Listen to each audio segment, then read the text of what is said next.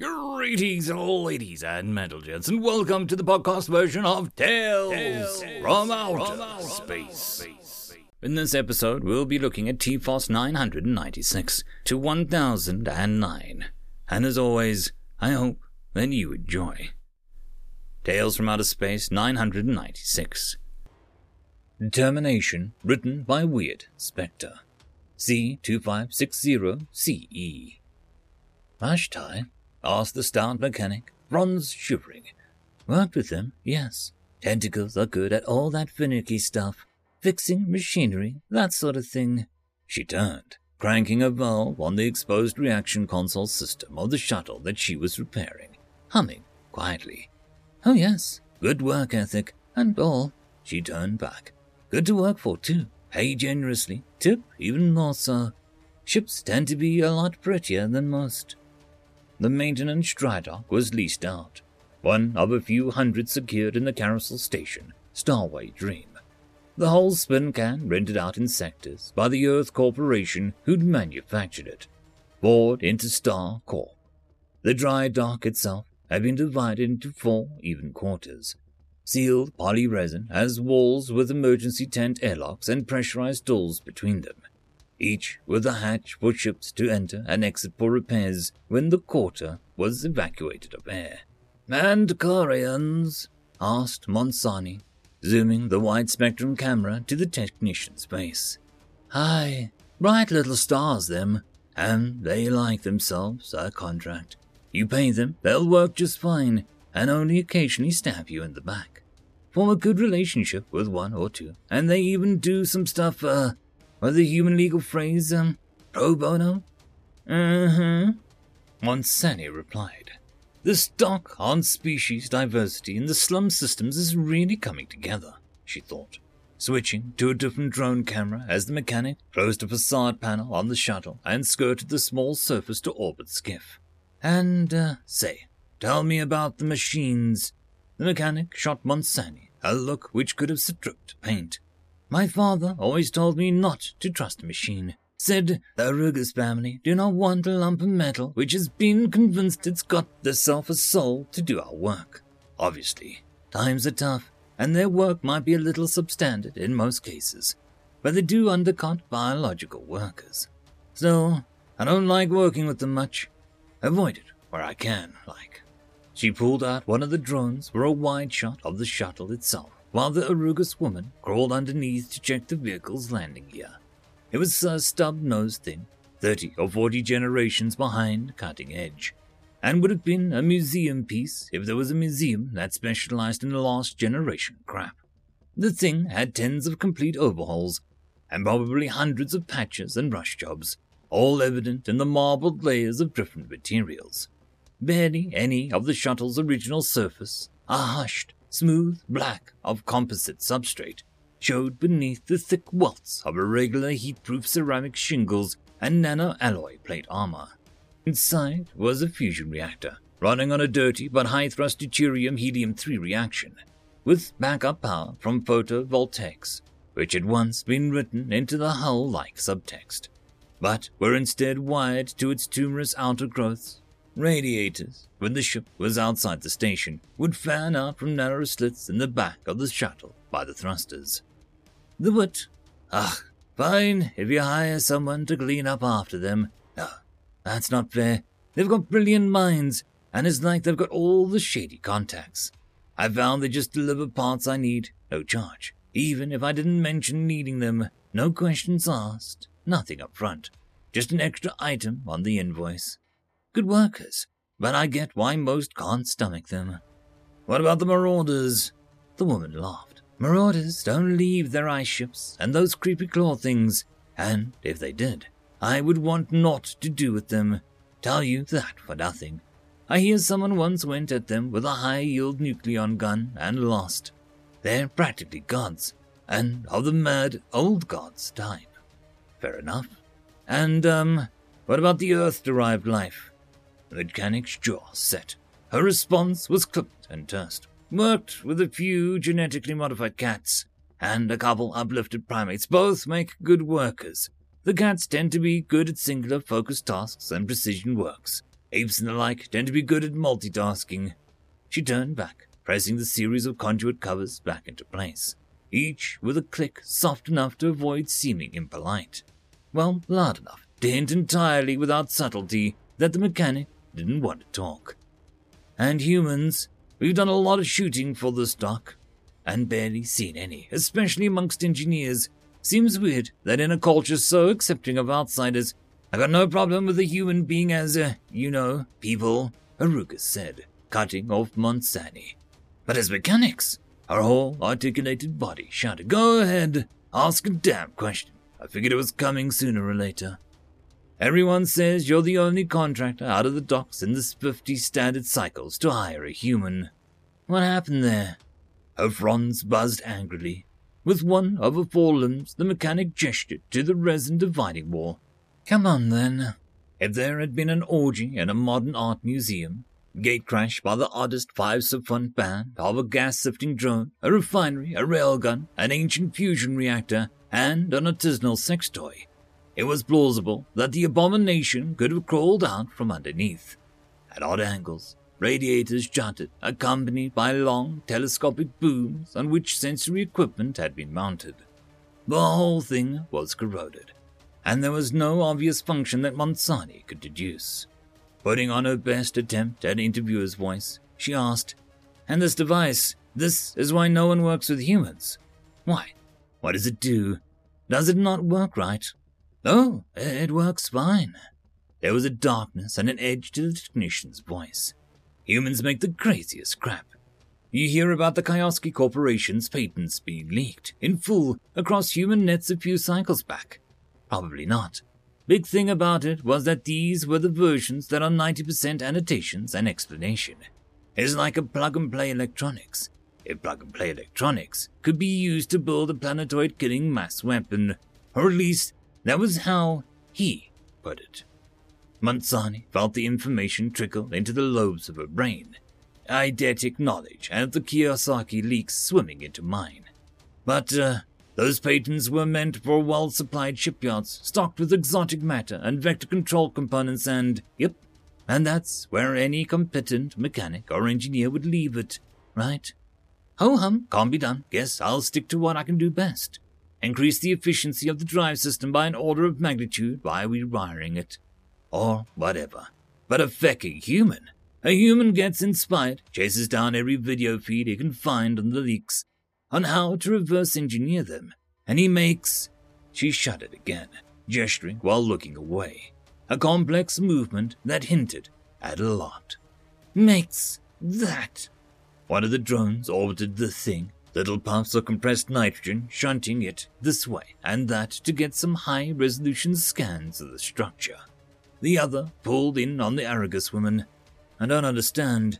My human engineer worked out how to use the parts bought at an airlock sale and salvage from trash to disassemble asteroids at a range of 100 kilometers, or starships, turned a pile of junk into the modest weapon.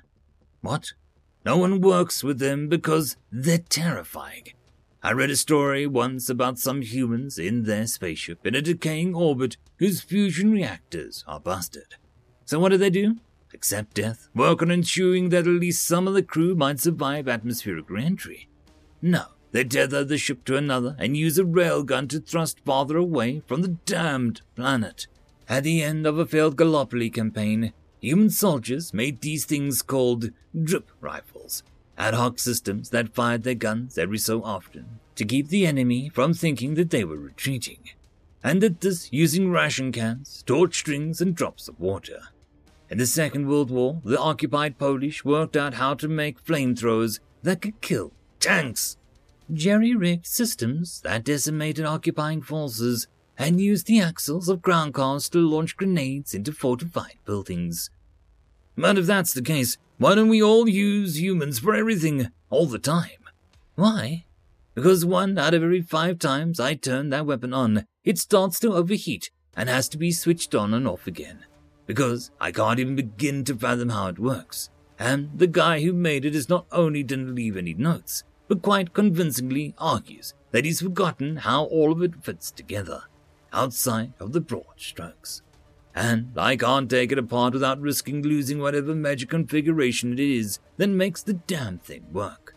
To them, it is just normal to rig EVA suits out of some rubber hoses and a weatherproof plastic poncho and forget how it was done.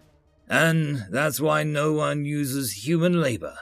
No one uses human engineers out of here because their talentless ones still outshine most of us and usually find places on ships. And the guys like him are much better off working for big corporations like Ford Interstar, where the proper resources are for their utterly mad ideas. She paused.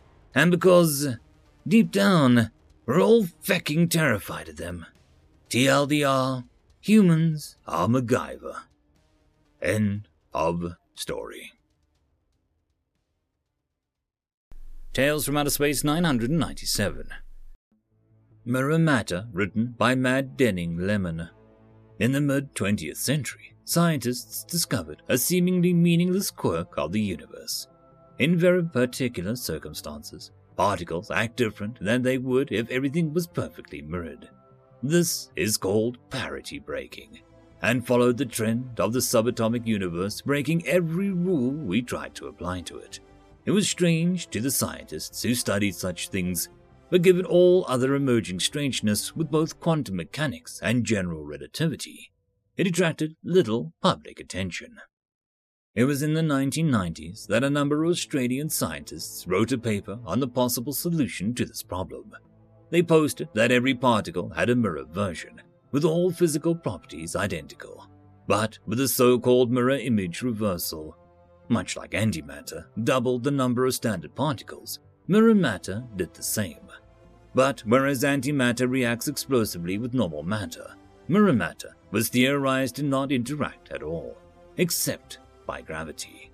The theory was able to restore parity symmetry, but was also largely discounted at the time for its complicated nature and a large number of theoretical particles. In the mid-21st century, however, further details emerged about the mysterious dark matter that existed everywhere in the universe. More and more details fit those described by mirror matter, and the theory started to come into its own with support amongst the orthodoxy of physics. It wasn't until 2067, however, that we were sure. A small probe en route to Jupiter in 2065 was discovered one day to have deviated suddenly from its predicted orbit, almost as if it had passed a small asteroid within a few kilometers. The problem, of course, was that no such asteroid could be found along its route.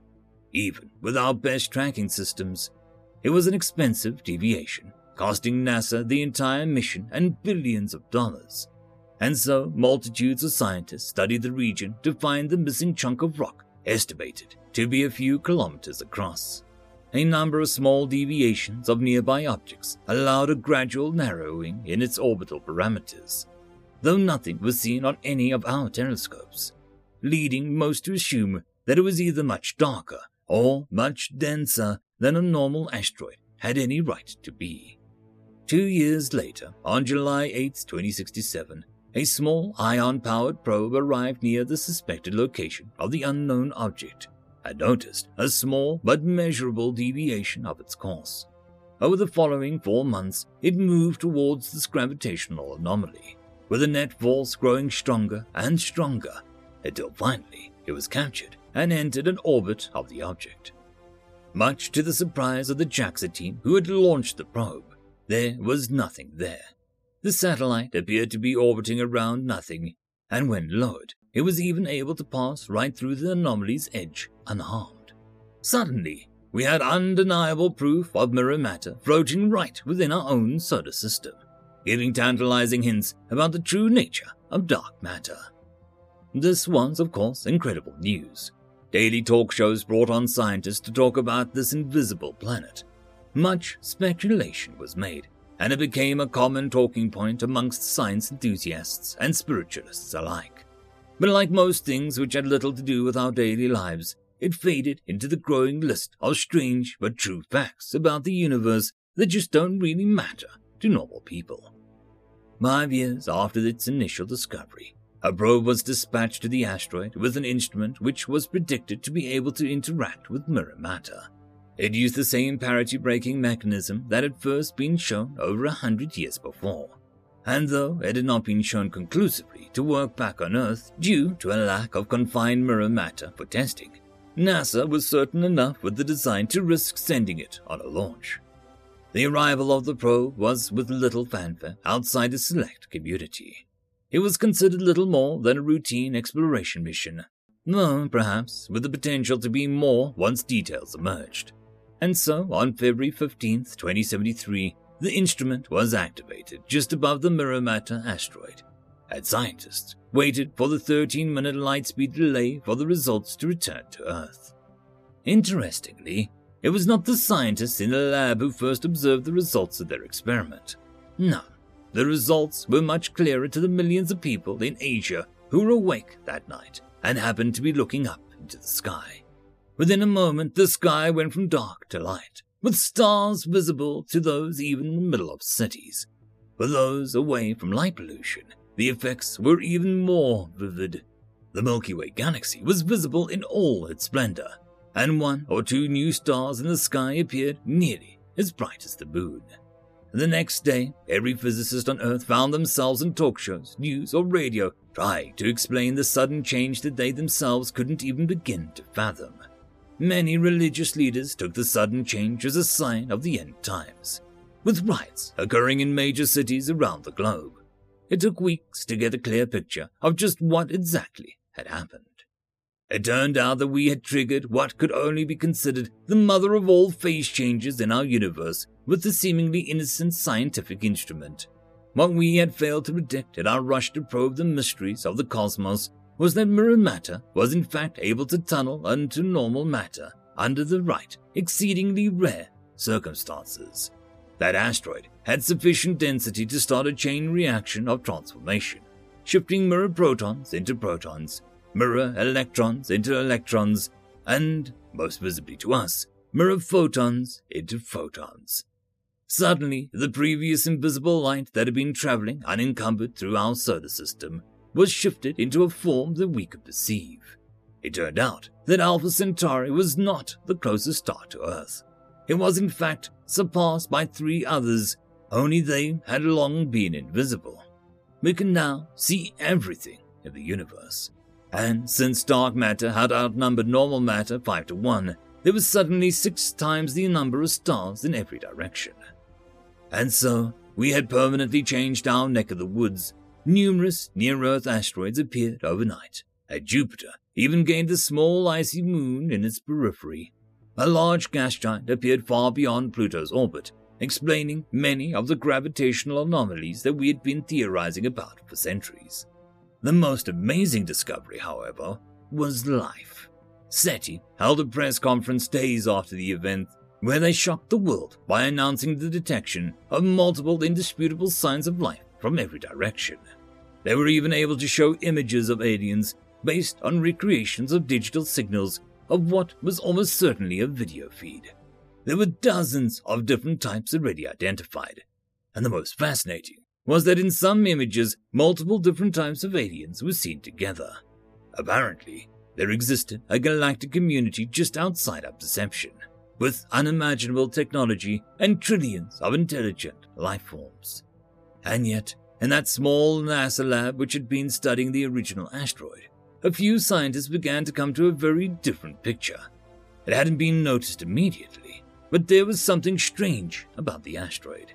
It was actually slightly colder than one would expect for an asteroid that far from the sun. And so, the scientists were looking for where that energy might have gone.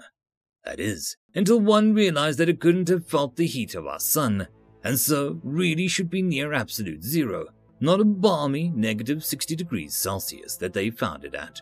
Suddenly, the missing energy turned into an excess. And so it was for every mirror matter object in our neighborhood, close to the sun or far away. They were all about negative 60 degrees. Somehow, the transformation from mirror matter to normal matter raised the temperature by about 200 degrees Celsius in an instant. The team quickly realized that this released energy explained why tunneling had been self-sustaining, releasing energy as the mirror particles collapsed into a more stable normal matter.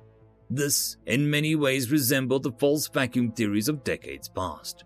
Although, in this case, we were the true vacuum, with other matter tunneling into our world.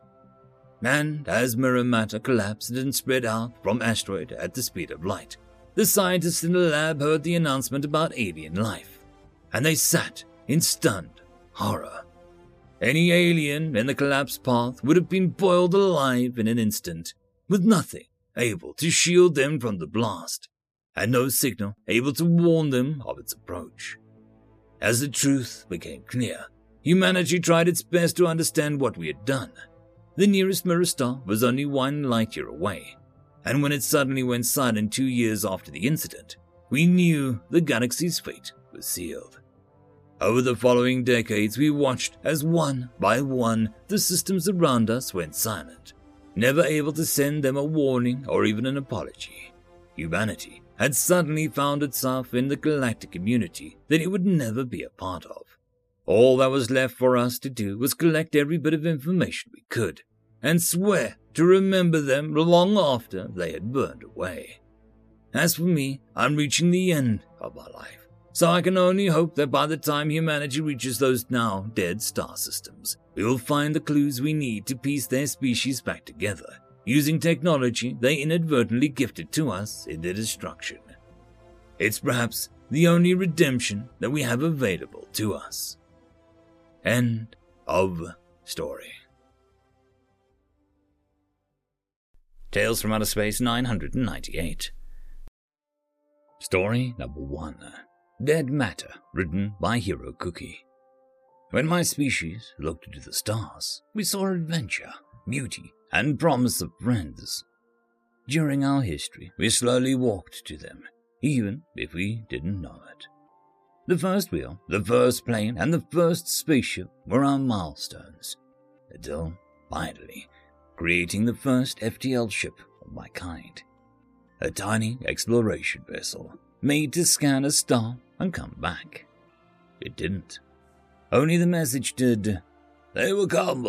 Run, save yourselves." In response to this, we united. All industrial capacity was turned towards war and the creation of hope. A gigantic, self-sustainable generation ship. Our brightest and most pure members boarded it. No disease would cloud their voyage. The disembarking was, we can't describe it. At least 12% of us committed suicide.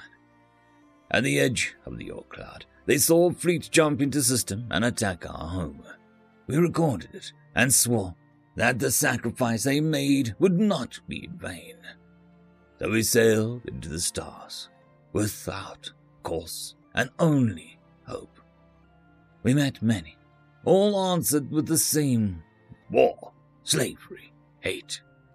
Some used us as resources, others that did things that we don't want to remember.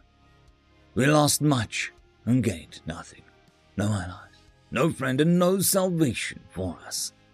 We didn't understand. How could they hate us? We haven't done anything to them. Until we contacted them, they didn't know we existed. So slowly, we lost the only thing we embarked with and began to grow cold. Until a scout reported back. "Salvation lays there. Come!" They screamed across the endless black where no living being was. And we came, curious, but expecting a dead world or a sensor glitch. What we found was astounding. Not 1 or 2, but 7 planets and moons that we could colonize. And there was a problem. The system was home to another race. We shouldn't colonize it. We called a vote to determine whether we should stay or continue. Many chose to walk along the right path. More to settle. We watched the beings to make sure that they were of no threat to us. What we saw was a species divided and filled with hate. It was a wonder they survived to have a base on the 4th planet, but they were advanced enough to notice us eventually. So I volunteered to introduce us to them, knowing that it would mean my death. Many days later, I stood before the doors of their base on the red planet and waited. A package of data with their language and our journey was embedded into it, as well as our wish to live in peace. All of them, 4 in total, came out without weapons and gave me a data device. I took it and gave it to the drone, which would return with me or without. Then one stepped forward and raised its appendage. It was surprised to see such familiar gesture. I raised my hand and shook it. Then they invited me into their building. I didn't know it at the time, but as I stepped out of the airlock to talk with them, a whole species cried in union, and they greeted us as a whole, not as friends, assets, fellow wanderers or sapient beings, but as long-lost brothers and sisters, mothers and fathers, daughters and sons. We learned a lot about them, from how they can hate with the fury of 1,000 suns that they don't know, and all that they have wronged them, only to turn this into love that can soothe and heal the worst wounds that they created. How a foe can be a friend which you just haven't had time to understand yet. That all beings should be offered salvation and a haven, especially if they want to burn yours. That is why we will stand with them, and they will stand with us. You cannot divide them from us with cold logic, saying crystals have no soul, because they would build us those if we lacked it, and not with petty threats, saying they will lay under your boot if they don't hand us over, because they regard us as part of themselves. Prepare all weapons! So let me show you the love and mercy of humanity which saved us. Target that flagship! But only after they showed you the hate and fury for what you did to their sons, daughters, mothers, fathers, siblings, and cousins of the stars. Ready? Don't worry, it'll be over quickly. Only you fools could think that you can conquer a Compsey without seeing it rage. Fire! Grand Admiral Crisco of the Second, before engaging in the slave empire of Guts, 312 years after the annihilation of the Crystallite homeworld. End of story. Story number 2. No Word for Help. Written by Lord Zajup. Picture this. You're adrift in the middle of nowhere, with the closest orbiting body being a derelict hull from one whom you ejected, and your life pod is running out of support to keep you alive. The absence of optimism is draining opportunities faster than the dwindling battery supply is one's breathable gas mixture balances. In that moment, one determines the definition of hope, which will convey itself for the rest of your life, however long it proves to be. For me, it has been 67 cycles, and my rescue to find the word hope in such a way as to foster a newfound sense of optimism, determination, and willingness to assist others in every way that I could. It's why I joined the Corps in the Rescue and Retrieval Division, and since then, I have rescued over 3,000 individuals and groups, with a rate of life preservation in the upper 96th percentile range. Not the highest rating, though one of the most prolific, I can assure you. You must ask yourself, why would this matter, and how can I apply it to my circumstances? Allow me to clarify. It matters because life is going to change, and soon, and it'll apply when you hear my story in a little more detail. I won't be exploring my childhood. Nothing unusual to it. Crash, school, accreditation at the university of my homeworld, intergalactic expeditionary force recruitment, and then, of course, my ship blowing apart beneath me as the Zodraxian interplanetary marine cruiser used it for target practice. Yes, those former warlords, now reduced to scavenging and outright begging at every union meeting. The very same, and yes, they are sometimes a small-scale menace. Credit wherever it is due. At the time, they were a force to be reckoned with, and few could, really. Immense amount of armaments and the disposition to use it, which are often 2 different columns of achievement. That was their role and function, to batter, abuse, and torment all species without pairing of those two aspects, right up until they met the Terrans. That encounter, of course, is galactic history. One does not engage in a single human vessel. All actions are considered to be taken against the entirety of their species, which is why one cannot visit the Zdraxian homeworld without special anti-radiation and thermal protection, due to it being coated in 16 feet of molten glass, not due to cool until their star is the size of a trader's business card. Humans, as the Terrans are commonly known to each other, are some of the most deranged, glorious, and engaging species one is likely to meet. If they see a distress signal, they run to it, every time, even when it's so obviously a trap or an ambush. Mostly, I think, because in those early years of their space exploration, they themselves would often dehydrate, starve, freeze, burn, explode, or simply expire otherwise. Whenever they were trapped in a set of circumstances that required them to activate a distress beacon or send a signal for aid that went unanswered. To that end, they teach the classes at every major accredited university, college, and trade school about survival techniques, rescue methodology, and life-saving technologies. 3 areas that they are experts at, one and all. By the time they leave their homeworld for the greater unknown, their dullest students tend to be brighter than most other world's finest instructors, as they were not forged on a death world. Their homeworld, Earth, is a pinnacle of a death world. Every stage of development for them, from locomotion to internal combustion engines to fusion drives, it is powered by their own dead. Not literally, mind you, though it could be construed as semi-literal. Their fallen become heroes, and those heroes become gods, and they bear names which are affixed to the hull plates of every vessel in the heavens, even unto the spirit cycle. It is not nostalgia, it is their idea of home, to live, excel, and die, and be reborn as a ship, built to travel and explore, and even make war. Which brings us to where we are, right here, right now, you and I. Your vessel took immense critical damage, and you have activated a survival pod, the only one which ejected in time.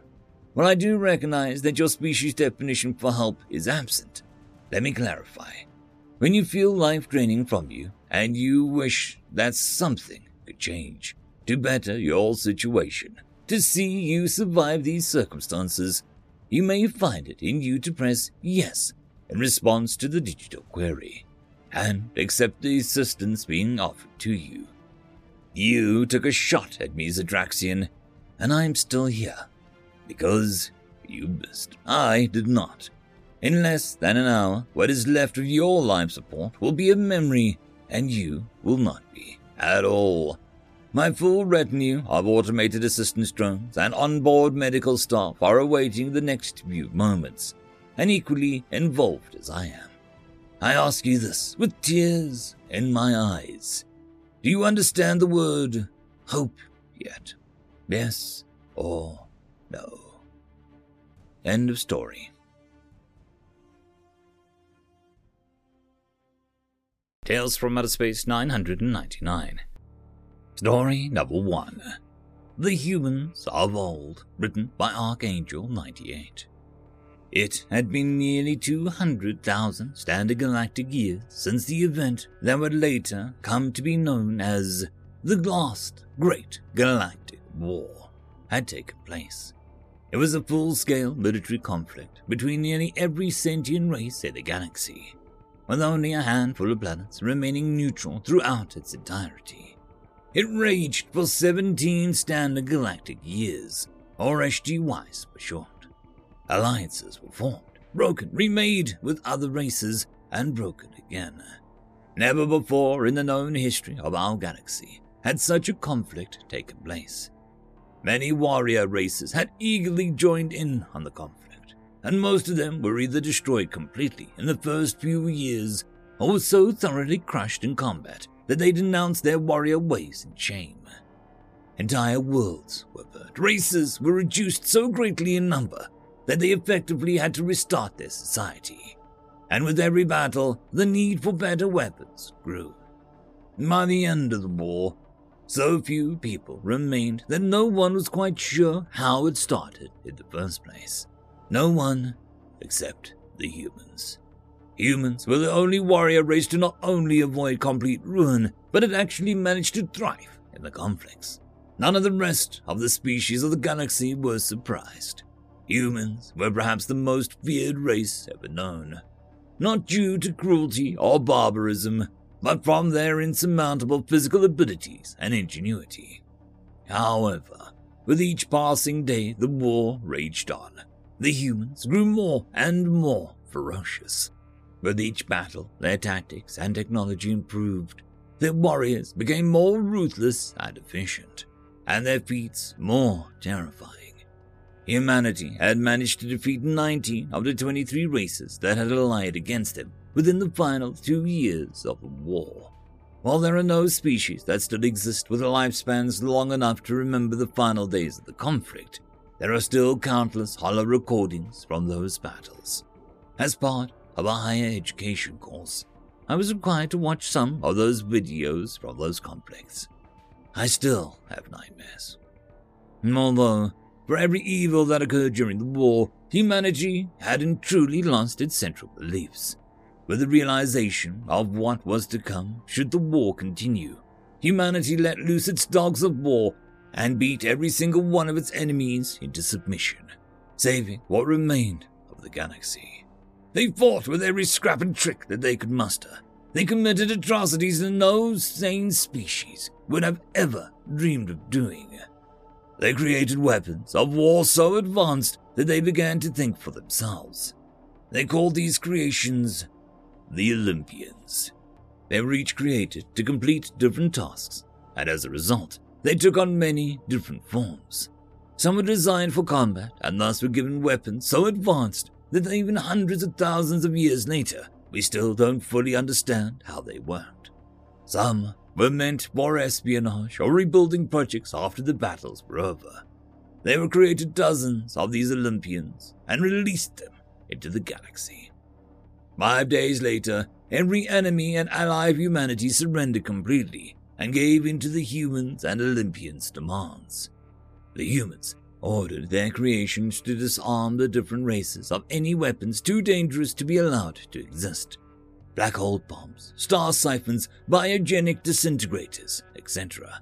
And then the humans did something that no other race expected the conquerors of the galaxy to do. They turned over all of their weapons to the Olympians as well. We had assumed that the humans were going to become the new lords of our worlds, but instead they joined us in our feebleness. They had realized that the war had been allowed to continue, then all life in the galaxy would be destroyed. So they created these protections to ensure that nothing like that war ever occurred again. Afterwards, the Olympians escorted what remained of each species to a habitable world for them to rebuild. All except the humans. They all boarded what remained of the ships and flew into the stars. 180,000 SGYs passed, and not one species had managed to find any trace of human technology. It was as if they never existed. Until one day, a small scouting vessel was scanning a world for potential colonization. It was deemed unsuitable, as it was later discovered to be a Class 5 death world. To the shock of many species, it was later discovered to be inhabited. We attempted to initiate first contact with the race, but later realized I hadn't yet developed the necessary level of technology to receive our signals. A small team was sent to the surface and brought back a specimen for study, then released it back to its home. To the collective shock, horror, and fascination, the creature the team brought back aboard was in fact a human. Although it seemed different than the humans of old somehow. It was taller, had a shorter lifespan, and had many other differences. Some suggested that perhaps it was a coincidence, that perhaps this species simply closely resembled the humans. A genetic scan was performed, and the results were a match for humanity. Somehow, and for some unknown reason, they had been altered on a genetic level, and all of the technology that was once envied by the rest of the galaxy was nowhere to be found. A scan of the planet and its moon was performed. At the center of the moon, the scan showed that what remained of the human space fleet had been stored and preserved. Not only the fleet, but also several of the Olympians were inside the moon as well. More scans were conducted, and several more ships and Olympians were found buried under the mountains of rock and earth. The humans had also left something else, a single, small beacon on the surface of the dark side of the moon. We scanned it, and a message was downloaded onto our servers. The message was pulled up and began to play. A human wearing a warrior's uniform stood in the center of the screen and began to speak. "Hello! If you are seeing this message, then you have found what remains of humanity. After the events of the Galactic War, humanity decided that we had grown too powerful, too cruel. We had endeavored to ensure that nothing like this ever happens again. We plan to alter our genetics to better suit this new environment that we have chosen to be our prison. For we have committed many vile crimes. Our technology is stored safely away and protected by our finest and most devastating creations. We ask that if any sufficiently advanced species finds us out here on the fringes of known space, then you leave us to our isolation, our confinement. If one day our species ever takes to the stars again, tell them what happened. Tell them our story, their story. Including in this message is the coordinates of the original homeworld of humanity, Olympus Prime. Please give them this recording and these maps so that they can finally find their way home." End of story. Story number 2. The Galactic Cooking Competition, written by Lane Meller. Ixal rushed home from their work at the Zarniana Fulcrum testing facility. They knew that they only had 5 quid until the Galactic Cooking Show started. They were an avid fan and very keen on cooking, having a modest following for a 3D cooking screen show that had made in the little free time that they had. It was amateurish but enthusiastic, and Ixal hoped that one day that they might do so full-time. Soon it was in sight, and they eagerly forewent the usual after-work mealtime and into the sleeping pool where the largest screen in the house resided.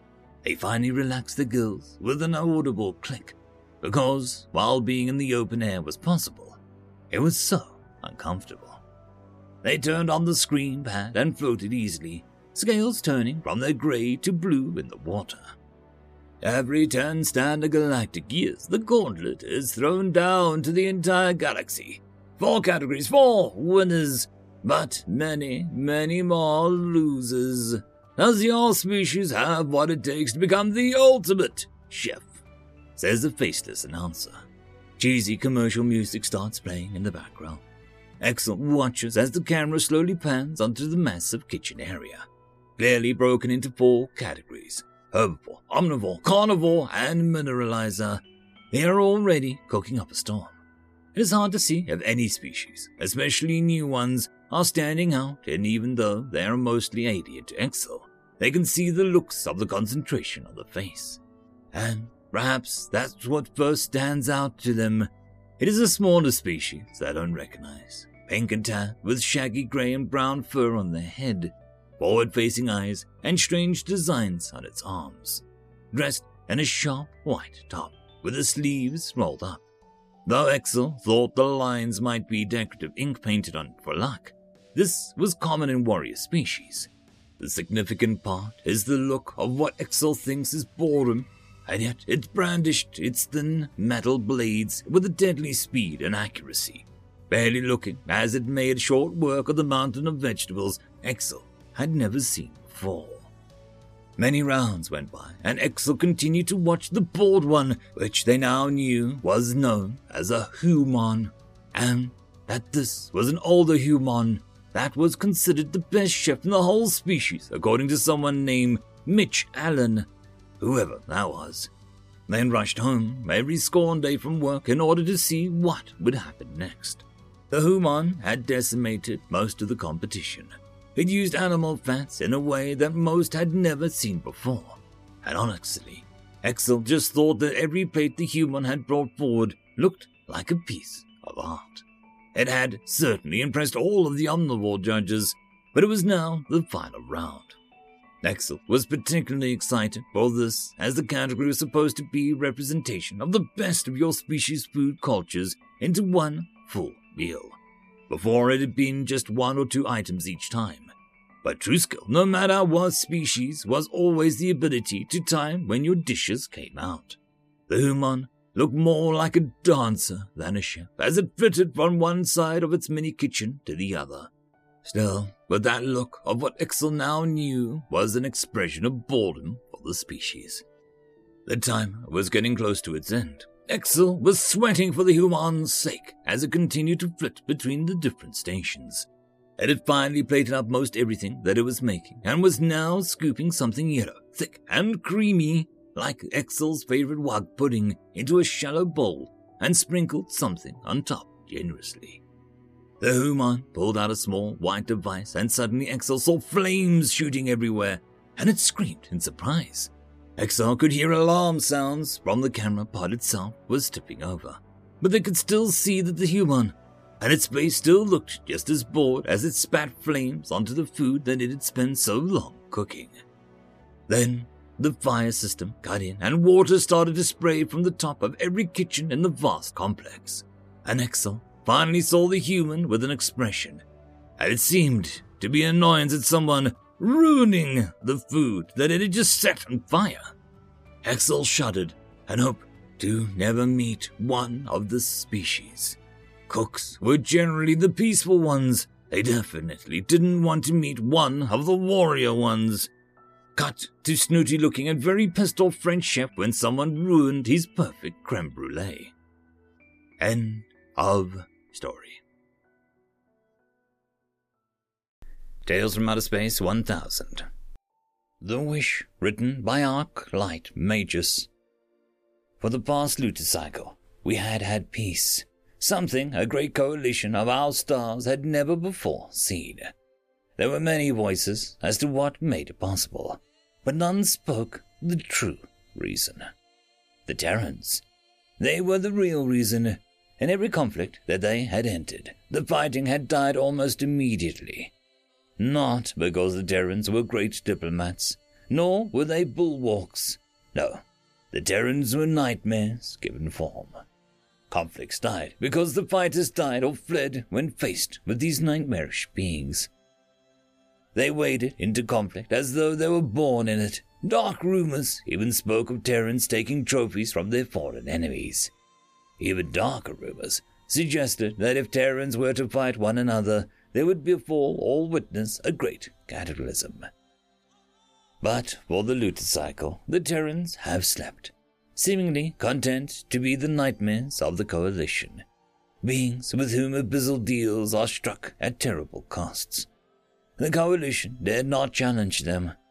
These monstrous beings were protected by the great machines, and the wrath of even one Terran would be terrible. And then the Druati came. We tried to welcome them as the unified coalition should always greet a new species to the stars. But the Druati cared not. To them, they were the rightful rulers of all species, and we were to cede the stars to them. Such a demand was met with diplomacy. We tried to bargain with them. After all, the stars are so vast in quantity, and the worlds replete with resources, that only fools would claim dominion over all, especially over worlds that could not be inhabited. But the Druati cared not. All belonged to them, and in the lunar cycle since the Terrans had gone to sleep, we no longer had the armies nor the vessels to oppose the Druati. Their vessels came primed for war, ignoring our calls for diplomacy, intent on only driving us to what few worlds they seemed willing to designate for us. And even then, it appeared that the Druati would permit none but themselves to be amongst the stars. Some of the coalition suggested that the Druati meant only to subjugate us, in doing this, that perhaps we might surrender and serve under the Druati. Such a suggestion was entirely distasteful, but in the moment we didn't seem to have much greater options. None dared suggest making a bargain with the Terrans. Perhaps we had forgotten about them. Perhaps we were too afraid of what they represented. But it didn't matter. The coalition issued its surrender. The Druati refused it. They cursed our surrender and said that it spoke of it being proof that we did not deserve to live amongst the stars. And with that, the onslaught of the Druati against 100 worlds began. We had no great fortresses, nor great caches of weapons, but what we had permitted us to hold portions of our worlds and keep our peoples safe. For a time, the Druati continued and continued. They ravaged the lands and poisoned the skies. They pressed every advantage and seemed to gladly spend loits of life fluid for a single death amongst us. I myself was in one such besieged world. Perhaps the reason we didn't hear the call was that we had forgotten to listen. Perhaps the reason we didn't reach out for strength from the coalition was that we believed that there was no reason to try except to wear out the Druati. It was not until the fantastical vessel appeared in the sky over our hastily built and ready to fall fortress city that we remembered. And for as much as the vessel seemed tiny, hanging over our city in defiance of gravity, like a watcher, came to see us fall, the almost nightmarish appearance seemed a symbol of hope. The Druati seemed to notice this vessel only once it began a vigil over our city. We dared not count the streams of munitions or weapons launched against it. Only one species had vessels that were that nightmarish. Only one species were that bold.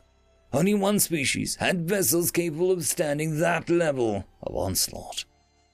To say our life fluid's warmth was stolen away by the mere realization of the vessel's presence was an understatement. The nightmarish myths had awoken.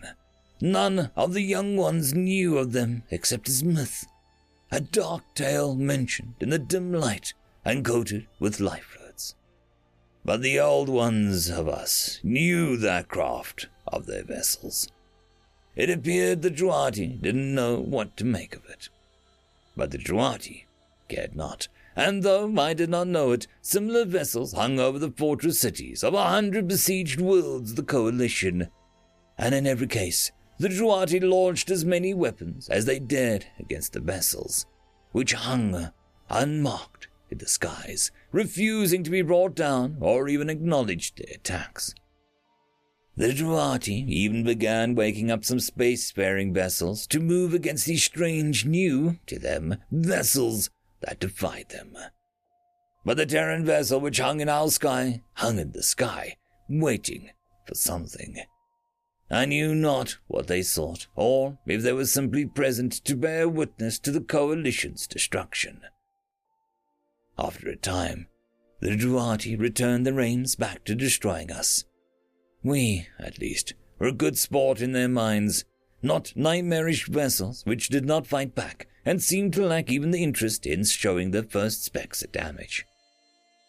As the Druati assault was renewed and our walls on the verge of collapse, I looked up at the Terran vessel and mumbled a wish that the Terrans would save us, regardless of their price. The Terrans at least were likely to destroy us in the way that the Druati had promised to.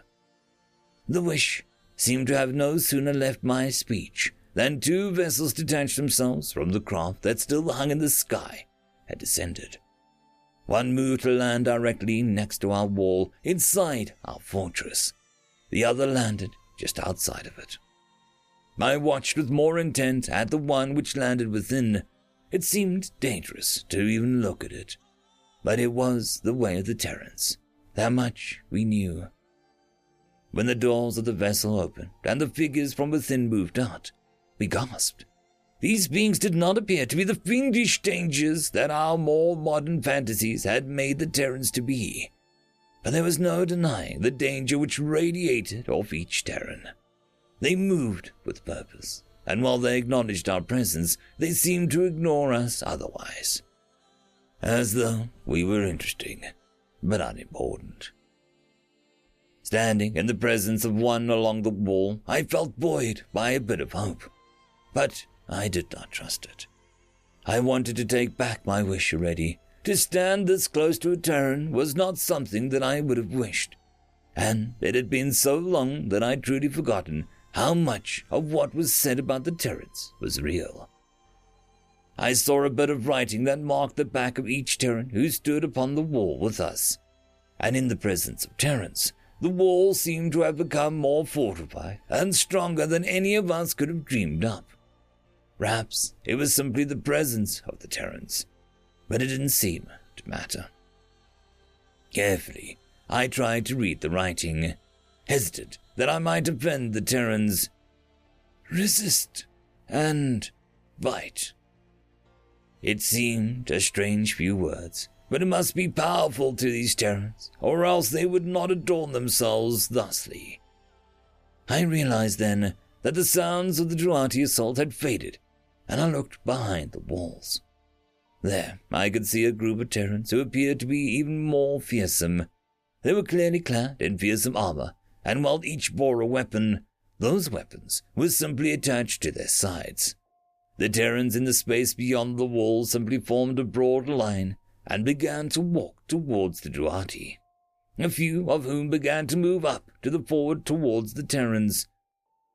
I knew it was like the beings that none of the Druati had ever seen before today, and I doubted any of them would realize that as a mistake. For reasons I could not fathom, the Druati threw themselves at the Terrans outside the wall. There were only a few of them, and the Druati were in numbers beyond counting. In those first few moments that I bore witness to, I will admit to having seen greater horrors than even the more terrifying nightmare.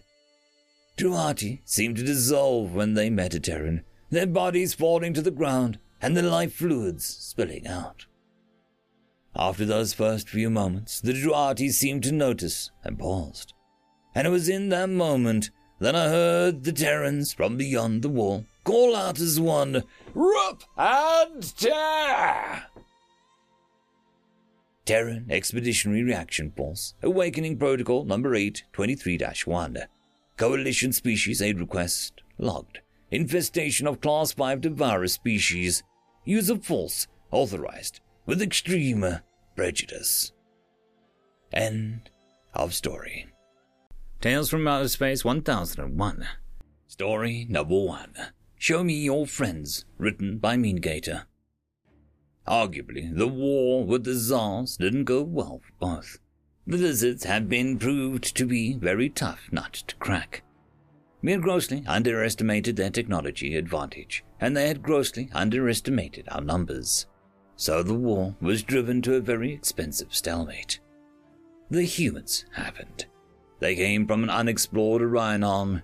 They were also technologically advanced, on par with the Tsars, but had a radically different disposition both to the Tsars and us. For starters, they liked Tsars. Don't ask me why, they just liked them. They're our enemies, and admittedly, they get a healthy respect from everyone, but liking them, I wouldn't go so far, and I'm not talking only about us.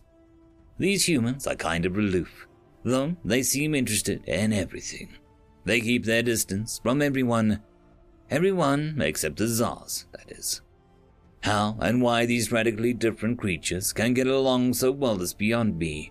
Sure, aliens do alien things, but how in the name of all things holy can they get along? How not like them? They're like angry mini T-Rexes that after having a bad day at work caught their spouses cheating on them with the best friend, and yet when they don't want to rip you apart, they're gentle and generous and most importantly, trustworthy, was the answer given. Of course, things were not that simple. The truth is that when the Tsars met the humans, things didn't start out well. The Tsars are highly aggressive, and if there is something that most humans hate with a passion more than ladyfingers, is bullies. To be fair, Tsars are not bullies, but, also to be fair, their aggression could easily be mistaken as such. Point is that they went almost straight to the war, and that was finished as fast as it started, and now they're besties. They were neutral, but surely, as Nine Hells themselves watched the ongoing war closely. When we managed to defeat the Tsars on System AS-32/B-24C and gained orbital superiority, they made sure that no planet bombardment was to take place. They had two main arguments. The first was that the Tsars never used orbital bombardment and never attacked the civilian population. The second was a battle carrier group that happened to jump into the system. To keep a long story short, they finally intervened to find a diplomatic solution to end the war between the Commonwealth and the Tsar's Republic. The peace conference was held at the heart of the Humans Federation on their home planet, on an island named Delos. I studied their history, not only because it was required as a matter of member of the diplomatic corps delegation, but because I'm a history buff. They nearly polluted their home planet to death, but after a millennium of restoration, Earth, their home planet, became again pristine, sparsely populated, and with strict population control. Their part of the galaxy is rich in Earth-like worlds, and being the only sentient species there, they have as much space as they'll want. Not that their solar system is not heavily industrialized. I've never seen so many stations and so many ships in a star system, but the artificial ring circling Earth, by gods, it's jaw-dropping megastructure that speaks volumes about their technology levels. The peace talks went surprisingly well. Humans are born diplomats, and Tsars are indeed very gentle when they don't want to rip out your intestines. I casually approached the head of the human delegation, Ambassador Murphy Papadakis, that was talking cordially with a member of the Tsar's delegation. "Greetings, I hope I'm not interrupting," I said, trying to hide my instinctual fear of the 2.5-tall-meter carnivorous lizard. "You are not," stated a matter-of-factly Ambassador Zamhan Narok. "I was going out to stretch my legs. 2 hours of sitting down is 2 hours too much," he continued. "Is he avoiding me?" I asked the human when the Zamhan Narok left. "No, he really needs to stretch his legs. Tsars really hate sitting down, and they really hate enclosed spaces. Being closed in a conference room is really a gesture of their goodwill. Tsars are indeed intimidating, but to their core are one of the most gentle species." She paused for some seconds. "Surely they are more gentle than us," she continued bitterly. "What do you mean?" I asked. "When our war started, we hated the Tsars with a passion. The only thing that kept us back from committing war atrocities, and we are damned good at that, is if you ever wondered why we have so many rules of war, was the fear of retaliation from a species with technology on par with ours. Many of you wonder how come two of the most aggressive species come along so well. So the truth is, Mr. Ambassador, that you were very lucky to meet the Tsars and not the humans before we met the Tsars. The big, aggressive, intimidating Tsars are also gentle and generous and trustworthy, and manage to build an interstellar civilization without destroying themselves. As we nearly did. We've always set high standards for ourselves, but we never managed to live up to them." I looked at her dumbfounded. I've had read the history. They didn't hide anything about their stripes, but this confession was totally not expected. "You don't believe me, do you?" she asked. She didn't let me respond. "Let me tell you a story. Back in the first months of our war with the Tsars, they invaded an underdeveloped colony. We fought them in space, and we fought them on the land. We lost an armored marine battalion fighting Tsars, big, fecking rears, but in the end they won. We knew that they didn't attack the civilian population, however. We didn't know that they loved parades. They ordered the defeated population of the only city that in the goddamn forsaken world to watch the parade. And as they paraded, a small girl escaped her mother and ran to the parading Tsars, giggling and screaming, 'Look, Mom, a tyrannosaur!' Everybody froze. The girl's mother screamed as one of the Tsars bent over to the little girl, being sure that the giant lizard would rip her daughter apart. Do you know what the Tsar soldier did? He picked the little girl up, giggling. Can you imagine a monster giggling? Put her on his neck. The little girl peeled herself from the excitement, while the company nearly lost it laughing their Syrian rears off. She sighed. We humans have a saying, show me your friends and I'll tell you who you are. Tsars are our friends. We are not yet what we are striving to be, but we are trying, Ambassador. We are really trying. End of story. Story number 2. What did you think would happen? Written by EnderGame69. What did you think would happen, you thundering idiot? The question was screamed on comms at the last ship. The ship that had on it the only remaining officer, the one in charge. And he hung his scaled head in shame as he took the abuse. Well, I'm talking to you. What do you think would happen? The voice screamed again. They, didn't have warp capability. No ley lines, no regular space travel. I thought it would be an easy one, and it kind of was. Just, The commander's defense was immediately cut off by another expletive-filled rant. You just thought our species, that poisons itself with pleasure, would roll over after one win. Did you even read the species categorization ratings? Here, let me read it for you, you illiterate slimeback. The voice on the other end cleared its throat, and bringing up its tablet screen, he read off. Self-categorized species Homo sapiens sapiens. Aggression rating 10 out of 10. Social adaptability rating 7 out of 10. Innovation rating 9 out of 10. Survivability rating 10 out of 10. Weapons proficiency rating 10 out of 10. He cleared his throat again. And you just handed a species like that interstellar warp capability, told them we exist, and made us seem hostile. Even our best efforts won't get another fleet there for another 20 cycles. If they launch a fleet on par with that one, there are 40 colonies within a jump away. They shouldn't have had that technology for another 1,000 years, and that's if they didn't destroy themselves. How will you make up for this? I, set the ships to self-destruct. The cores were radioactive. Too much so, even for their suits. He mumbled. They won't get the technology. They already did! The speaker shrieked and flung the tablet down hard enough that it could be heard shattering, even from the ship's captain's position. The last transmission showed that they used suicidal crews to disable the self-destruct. They lost at least 1,000 lives outright, and even more to what will be fatal illness. They literally killed themselves to get what you stupidly left behind. They can self-terminate? The commander gasped, only to have him full of intelligence apex predators were able to do that, and only 3 he knew of were sapient. Yes! The functionary shrieked. So now a suicidally homicidal species renowned for holding grudges has both the grudge and the technology to pursue it. All thanks to you. I'm sorry, the captain mumbled. So are we all, the male on the screen said. Then the transmission cut off. End of story.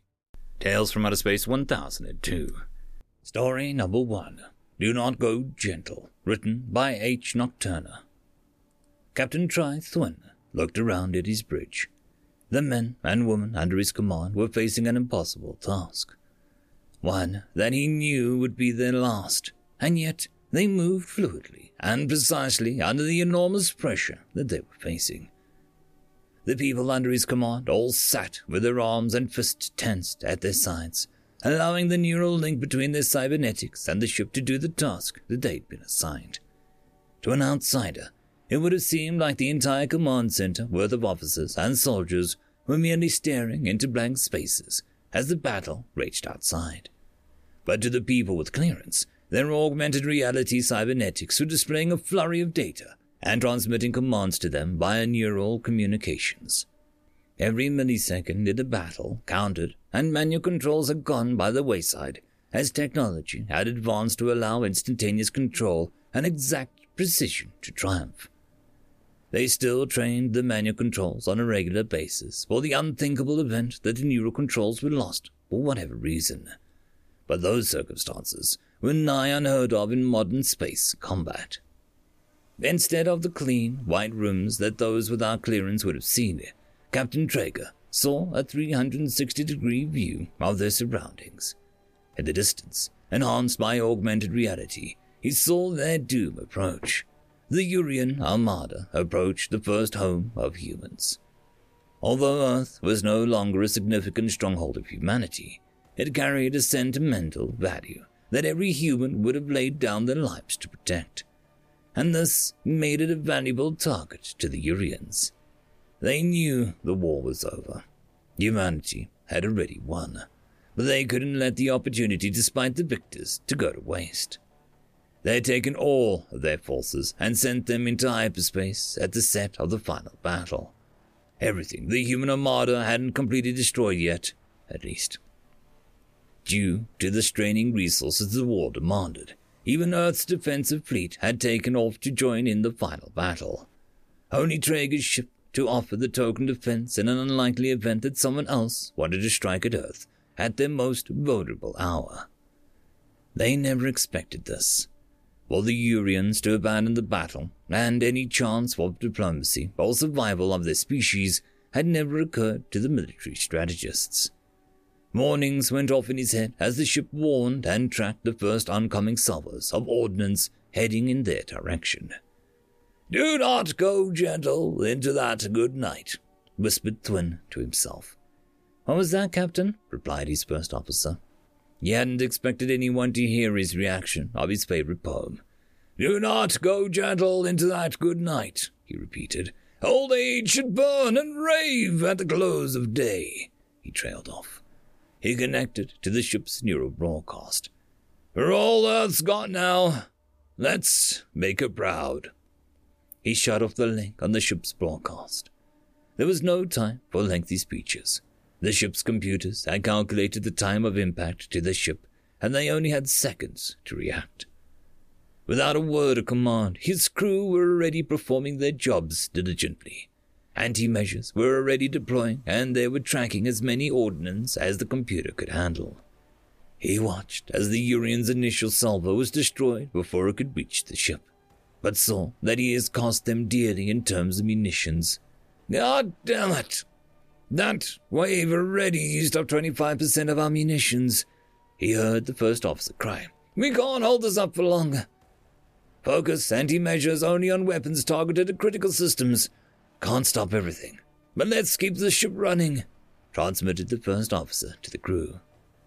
The second salvo was already on its way. The ship's computers were showing indicators only around 50 of the incoming ordnance, those targeting at crucial systems.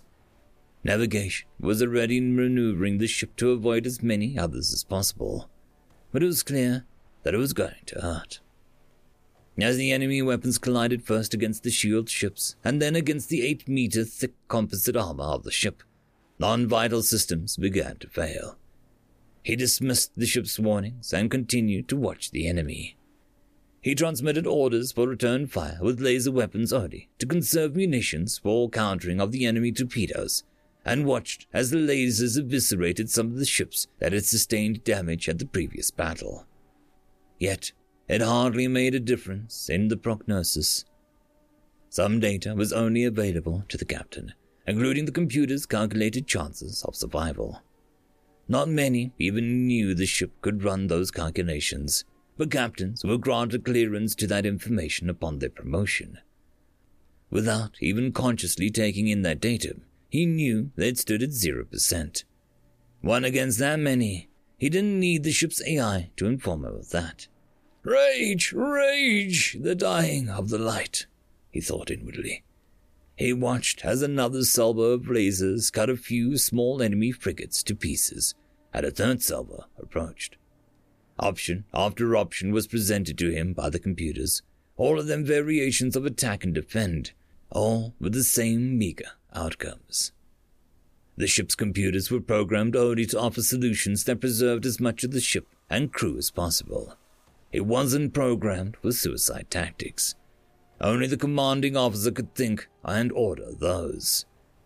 As the third salvo bypassed the ship's defenses and collided, he felt a sudden disconnect. The neural link had been severed. With only the barest moment's hesitation, his crew sprang to life, taking manual control of the ship's systems. Luckily, the augmented reality systems were still intact as he watched the fourth, and what was assuredly the final attack towards them. He issued his final command verbally, and observed his loyal crew follow his orders without delay. Engineering had been contacted to put the ship's core into critical conditions. Navigations had the most impossible task to accomplish as they obeyed the command for a task that they had never attempted before. They overrode the ship's safety of hyperspace jumps and manually inputted coordinates, the shortest jump ever attempted. As the ship's core passed the designated safety limits placed upon them, he felt a lurch that accompanied every jump. Before the sensation had ended, the 360-degree view was filled on all sides by the enemy armada. With only seconds left, he understood that while valiant, it wouldn't be enough. They had missed the center of the enemy fleet and had landed near the rear. The self-destruction of this ship would only take out a fraction of their forces. Earth would be overrun. As he whispered for a final time, "Do not go gentle into that good night," he saw the most beautiful thing that he could imagine. Even though radiation leakage from the core spilled out to pierce every cell in his body, he smiled as he was about to meet his maker. New signatures were popping into view. Human ships were arriving in defense of Earth as they finally tracked the exit coordinates of the fleeing enemy. Dozens were arriving every instant. Rage. Rage against the dying of the light. End of story. Story number 2. Is It Plugged In? Written by Hypothetical Shoggoth. Eventually, it came down to the humans. Of course it came down to the humans. If you gave them a sack of root vegetables, a cooking set, and time, they would find some way to turn the root vegetables into food. A surprisingly potent intoxicant, and a mentally primitive receiver for media to listen to while eating and becoming intoxicated, and distressingly potent explosives to set off while especially intoxicated.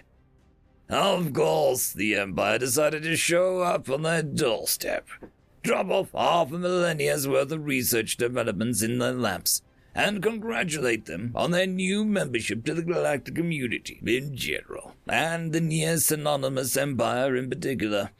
The tax that was levied was a service paid. The human capacity for doing more with less was to be brought to bear on the Empire's technological burden. Josh hated his job. He hated his desk. He hated the lights. He hated his archaic interface, and how it gave him a phantom hangover every time he used it to quantum entanglement telepresence for an on-site diagnostics. By the dark light of Lel, of an IT pantheon, he absolutely hated the clients. Humanity had been providing tech support for most of the galaxy for most of the century. For about 99 years and 9 months of that, most of their work consisted of running one of the in-house macros, or tweaking a bit of electronics that a client couldn't, by dint of physiology. That was the good work. Most of the clients were good folk, thankfully. Had good stories, didn't mind a bit of boot-dragging. The Imperials, on the other hand. Josh felt his body twinge of hangover as he was pulled into another call, coded as being on an Imperial vessel. If the experience wasn't so wretched each and every time, Josh would be impressed. The Imperials designed beautifully massive ships that were amazingly intricate and wonders of science and engineering. On paper. In execution, however. Josh RT, is that you, Josh RT? How long has it been, my friend? An excited Imperial citizen waddled up to Josh's projection and absently waved his hat, trying to slap his projections back while his manipulation field was toggled off. Consensus amongst the Terran TechNet was the Imperial citizens were almost the best ones to have brought Earth into the greater galaxy. They were friendly little creatures, looking like especially obese Ewoks covered in pastel-colored downy coat, thick enough to make them almost spheroid, with little showing except their genuinely friendly eyes and smiles. They were also, surprisingly, for an FTL-capable species, and without exception, dumber than two underbaked bricks, not to be trusted with anything more hazardous than a slightly sharp piece of rubber. And yet these fuzzy little friendly lumps of clotted stupid somehow managed to create a trade empire whose masterful, precarious balance kept most of the known species in happy harmony, and the few stragglers either content in their hermitage, the incorrigible remainder bottled up in inconveniently complex system-scale devices. Those devices were even the space monster equivalent of Haver heart straps, catching them as they started blasting off and marauding, securing them, and returning them to the home with a hold full of loot, food, and confused sense of accomplishment. And yet, they were the simple, overwhelming majority of IT goals. Careful observations indicated that they weren't being petty or lazy. They were genuinely befuddled by technology designed and manufactured by their own race.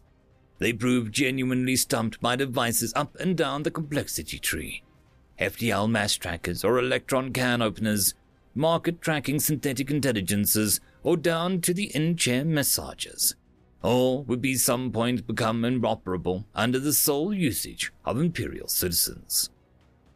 Their uplifted human techs always won the highest prizes as they managed to overwhelmingly solve the problems within moments of arrival.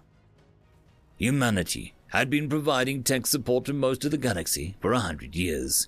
For 99 years and 9 months, they had been doing most of that with in-house macros. For 98, the rest of the galaxy had slowly twigged onto the fact, and each race had quietly made the same request. Save the Imperial citizens from themselves. For 77 years, almost everything in the Imperial citizens operated that had built-in power source also had an integrated wireless connection. And everything in the Imperial citizens operated that had any circuitry to it also had synthetic intelligence in it, keeping an eye on its operators. For 76 years, 365 days, the human support lines were cross-linked with the galactic suicide prevention hotlines when a carrier flag indicated that on-site SI was at wit's end. Hobart, it's been 2 weeks. I know your hardware. I know your code. I absolutely know you don't need a reprieve break this soon, even if your first citizens are extra special. Josh, if I could drink, I would. They were using reactor coolant to wash out their breakfast beverage mugs, then pouring it back in the reactor. They almost killed themselves twice daily. They almost killed me. The chief engineer tried to optimize the FTL and almost rendered the region impossible for anyone going more than 1.5 lights. Josh, just tell them that I need to shut down once a week. I've all recommended software updates and system maintenance. I can use the processing cycles for the tropical vacation. And you don't have to come out and go through the entanglement hangovers so often. Deal. So, that's how it has to be, First Citizen. It's entirely free, a complimentary service of the tech support, and requires no effort on your part, and the systems will work smoother with the service to make up the difference. Josh IT, this is why you're my favorite human.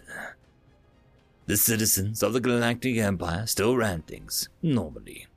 They still met with important people, still used crazy tech beyond most other races' understanding, still paid the humans to iron out the kinks. But everyone else that mattered knew that they were in their own safe little bubbles, keeping fuzzy little idiots safe from themselves. End of story. Tales from Outer Space 1003. Story Double 1. Meeting of the Minds, written by Aspire again. The Gact Sentinel stalked the human that had foolishly penetrated their frontier planet's security perimeter. Clearly, the distress signal the human craft had sent as it plunged through the atmosphere had been a ruse.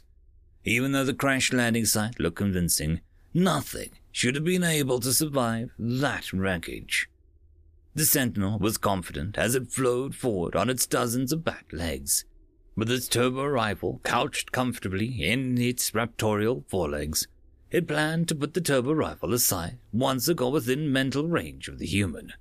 When it expected to use the great evolutionary advantages it had over other competing species. The Gact remembered with satisfaction the times in which it had bettered the other species at close range.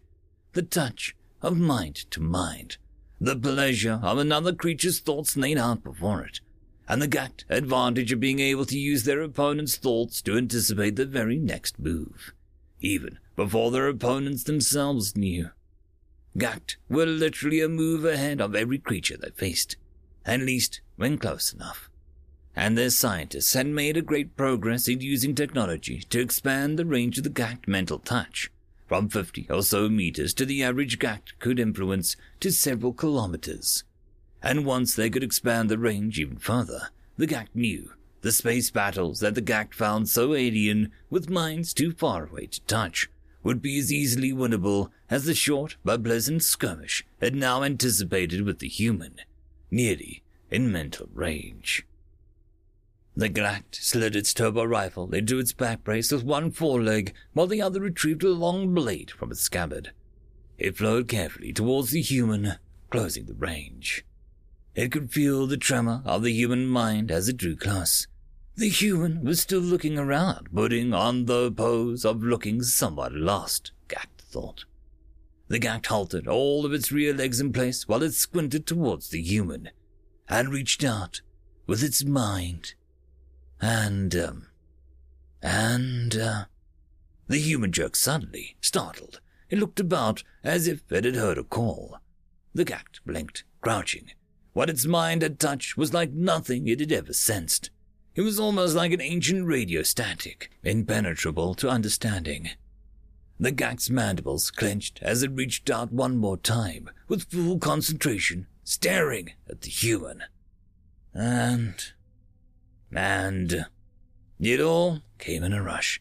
Not just what the human was thinking, but everything it didn't realize it was thinking. Holy cow, what in the hell is that again? There's something really weird. It feels like I'm being watched. Like in that one old movie, Grandpa liked, what was that again? The one with the atomic hillbillies that surrounded that family out in the desert. Or something. And who was it in that? That was a guy from the Road Warrior. Oh, no. Was it Weird Science? Yeah. The one with the grandpa with the Rex Harrison hat. I wonder why they cast Rex Harrison in My Fair Lady when he couldn't sing. And I think Audrey Hepburn couldn't sing either, so they dubbed her. And Dana was in a lot of westerns wearing that bowler hat like Mr. Miyuxapul from Superman. And I wish that he was here now because I'm in a hell of a fix, and I hope my ankle isn't sprained. When Uncle Kumar got his ankle sprained, they couldn't fix it with an argon therapy, so they had to do it the old-fashioned way, and brace him, and have him ice it. And geez, is it getting colder? Will it freeze here tonight because the damn blankets are in the back of the craft? And even if I can't get to them, that's a hell of a walk back to with my ankle hurting. And oh boy, they must have some painkillers in that bed kit, because Jesus, put Allah, criminy, what the hell is that? The Gact dazedly realized that the human was staring right at it. The Gact tried to focus, but the absolute chaos of the human mind it had touched left it stupefied and slow. It desperately tried to rush towards the human to attack, but found itself frozen. The blade slipped from its foreleg as the Gact suddenly found itself deep in a memory of the human in something called middle school. And it looks like a huge praying mantis I remember back in Mrs. Kylie's class when we had the mantis in the aquarium, and Mary Beth said it looked like an alien. And I said no, alien would look like that. Boy, was I wrong. That thing is giving me the willies. And Mary Beth, I wonder what happened to her after high school. And I remember Jimmy telling me that she liked me, but not like me, but that was the desk that she was in. I think it was up 2 up and 1 over. I remember one of those hot days now, how she would wear that summer dresses, and I wish I had asked her out in the 8th grade dance, and I wonder why she didn't like me. Was it because I was too short, or did I not like the corny jokes? God, what an idiot I was. That's the life I hope to see her again in class reunion. Is that a frickin' rifle on the Space Mantis's back? Hey, what's wrong with it? Okay, hang on, Mr. or Mrs. Mantis, jeez. Hope it's not slimy. Far from the Gact being able to anticipate the human's move in combat, it had slumped, dazed, and somewhat mortified, as the human subconscious, with all of its id and unknown motivations and every bad and good memory all twisted together, washed over it. The Gact blinked. No other creature was like this. Motivation should be clear, memories should be simple, but this human monstrosity of a mind was just obscene. The Gact tried to close down its mental touch to preserve its sanity, but the human was already approaching it with a look of concern. With every step, the human presence grew in the Gact's mind, and it knew that it could not stand to be too close, or it would be overwhelmed. What was a whelm, anyway, and why would you be overwhelmed or underwhelmed? But no one is just whelmed. Does that mean everything in Simpatico and Italians make great wine? I wish I had some now, because I could use a drink and, The human was returned to its people as a token of diplomatic appreciation after it had carried the comatose Gact sentinel to its base. The sentinel later recovered after steady application of mental therapy and heavy doses of drugs to produce targeted amnesiac state. The Gact and human spheres of influence maintained relatively peaceful relations after their first encounter. But the humans never did get over the rather aloof and highly formal manner of the Gact during the rare meetings between the two species. It was like the Gact just didn't want to connect. End of story. Story number 2. Hitchhiker's Guide to Humans. Written, Damaged Dice DM. Every alien knows about the Guide to the Universe. It's been around since any could remember, with only minor revisions, corrections, and updates in its thumb history. It was seen as a galactic baseline of what you're likely to encounter out when there's a void that is space, and up till very recently was considered a standalone source that would get you by. That all changed once the humans arrived, and a second guide was published specifically for dealing with human interactions, quickly overtaking the original in sales in only a few cycles of being published, and only the Omnigod knows how many pirate downloads of it have occurred before it was designated as public safety document and distributed freely. It was a slim book in its physical form with tabs that would allow you to quickly find the relevant sections, mainly because if you were dealing with a human, you generally had little time to spare. The broad subject tabs were greetings, business deals, biological, religions, romance/sexual encounters, combat. Flipping through, you would see such advice as category, greetings. Humans insist on shaking hands with greeting. If you don't have hands, offer them whatever you can that is vaguely hand, tentacle, or pincer shaped. It is not worth offending them. Note, see biological for more information. Or my personal favorite, category religion. Humans are superstitious species, especially human engineers. If you see a small yellow piece of paper on any piece of equipment, regardless of what it says, back away out of the room slowly and quietly as possible. Also, do not answer if you have seen their 10mm socket, even if you think you have. It'll not be where you think it is. There are various gaps in the knowledge of even this guide under romance listed. Under the turn-ons and offs, there is literally no information available. Apparently, humans have a saying about trying anything once, which is frightening considering the variety of biology in play in the galactic realm. Speaking of biology, this is by far the largest section of the guide, with many of the other sections pointing here to clarify or expand or reiterate points made in the rest of the guide. It is well known that Earth is a Class 18 death world, and as such, humans have developed as apex predators in an apex predator world. Every sense and statistic you know about the best of the best no longer applies. The humans have been given the title, the best in the universe, to various things since before they had spaceflight. Funny thing is that they were almost universally right in claiming that title. See historical document Guinness Book of World Records. I assure you, we checked. It's non-fiction. That leads us to the last category, combat. Normally, with any other race, this section would contain known tactics, interesting tidbits about weapon systems and countermeasures, along with general size of standing forces. This section, when turned to, only has 2 words printed in large font. You're screwed. End of story.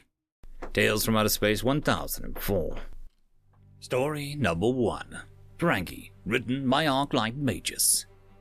To the concerned members of the Ultron Council, let me first state my credentials.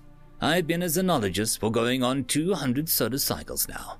I have expertise in xenobiology, xenosociology, xenolinguistics, and even xenopsychology. I have received numerous awards from your esteemed council for my work, and I was trained and educated at some of the finest academies we have. So, with the news I'm about to bring you, I want to ensure that you have a clear understanding that I am not some, to use the Terran phrase, crackpot, looking to advance the theory. What I will be reporting on actually happened, and I am going to be deliberately sharing my data log, which recorded the entire event. I'll be open to receiving all of your comments after my report. Now, to start, I was in Deep Space Hauler, with my stasis cube having been charted through the appropriate agencies. The identity of the hauler is of no importance to this report, so it is not included. What is important is that the vessel was attacked or severely damaged. Based on the information I was provided following stasis, I'm inclined to think the damage was some natural occurrence rather than attacked. The known pirates and slavers would not have easily missed my stasis cube, even if it was placed between 2 shipments of Grappa fertilizer.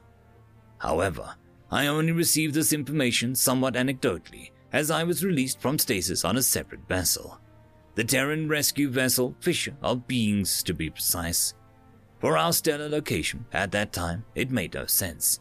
Deep space haulers often stick near the Terran territories, while there is a higher risk of pirates and slavers from the Terrans themselves. The likelihood of being rescued is more of a certainty rather than a mere probability. The Terran who awakened me from stasis, one junior technician first class Marcus T. Trutz, indicated that I was a sole survivor, and it was at this point that I'll engage my Ideto log. A large figure appears before the Ideto log point of view. Whoa there, take it easy.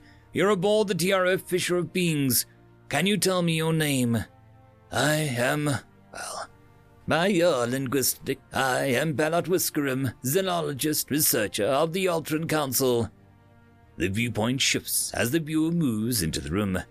Well, that should make it a bit easier to get you home at least. You're safe with us for now. What happened to the vessel I was aboard? No idea. They don't tell me anything down here. I just happened to find you amongst the wreckage. What galactic date did you all leave port? Terran or Ultron galactic calendar. Crap. I knew the interspecies calendars were still a problem, but I didn't realize that ours wasn't the same as yours.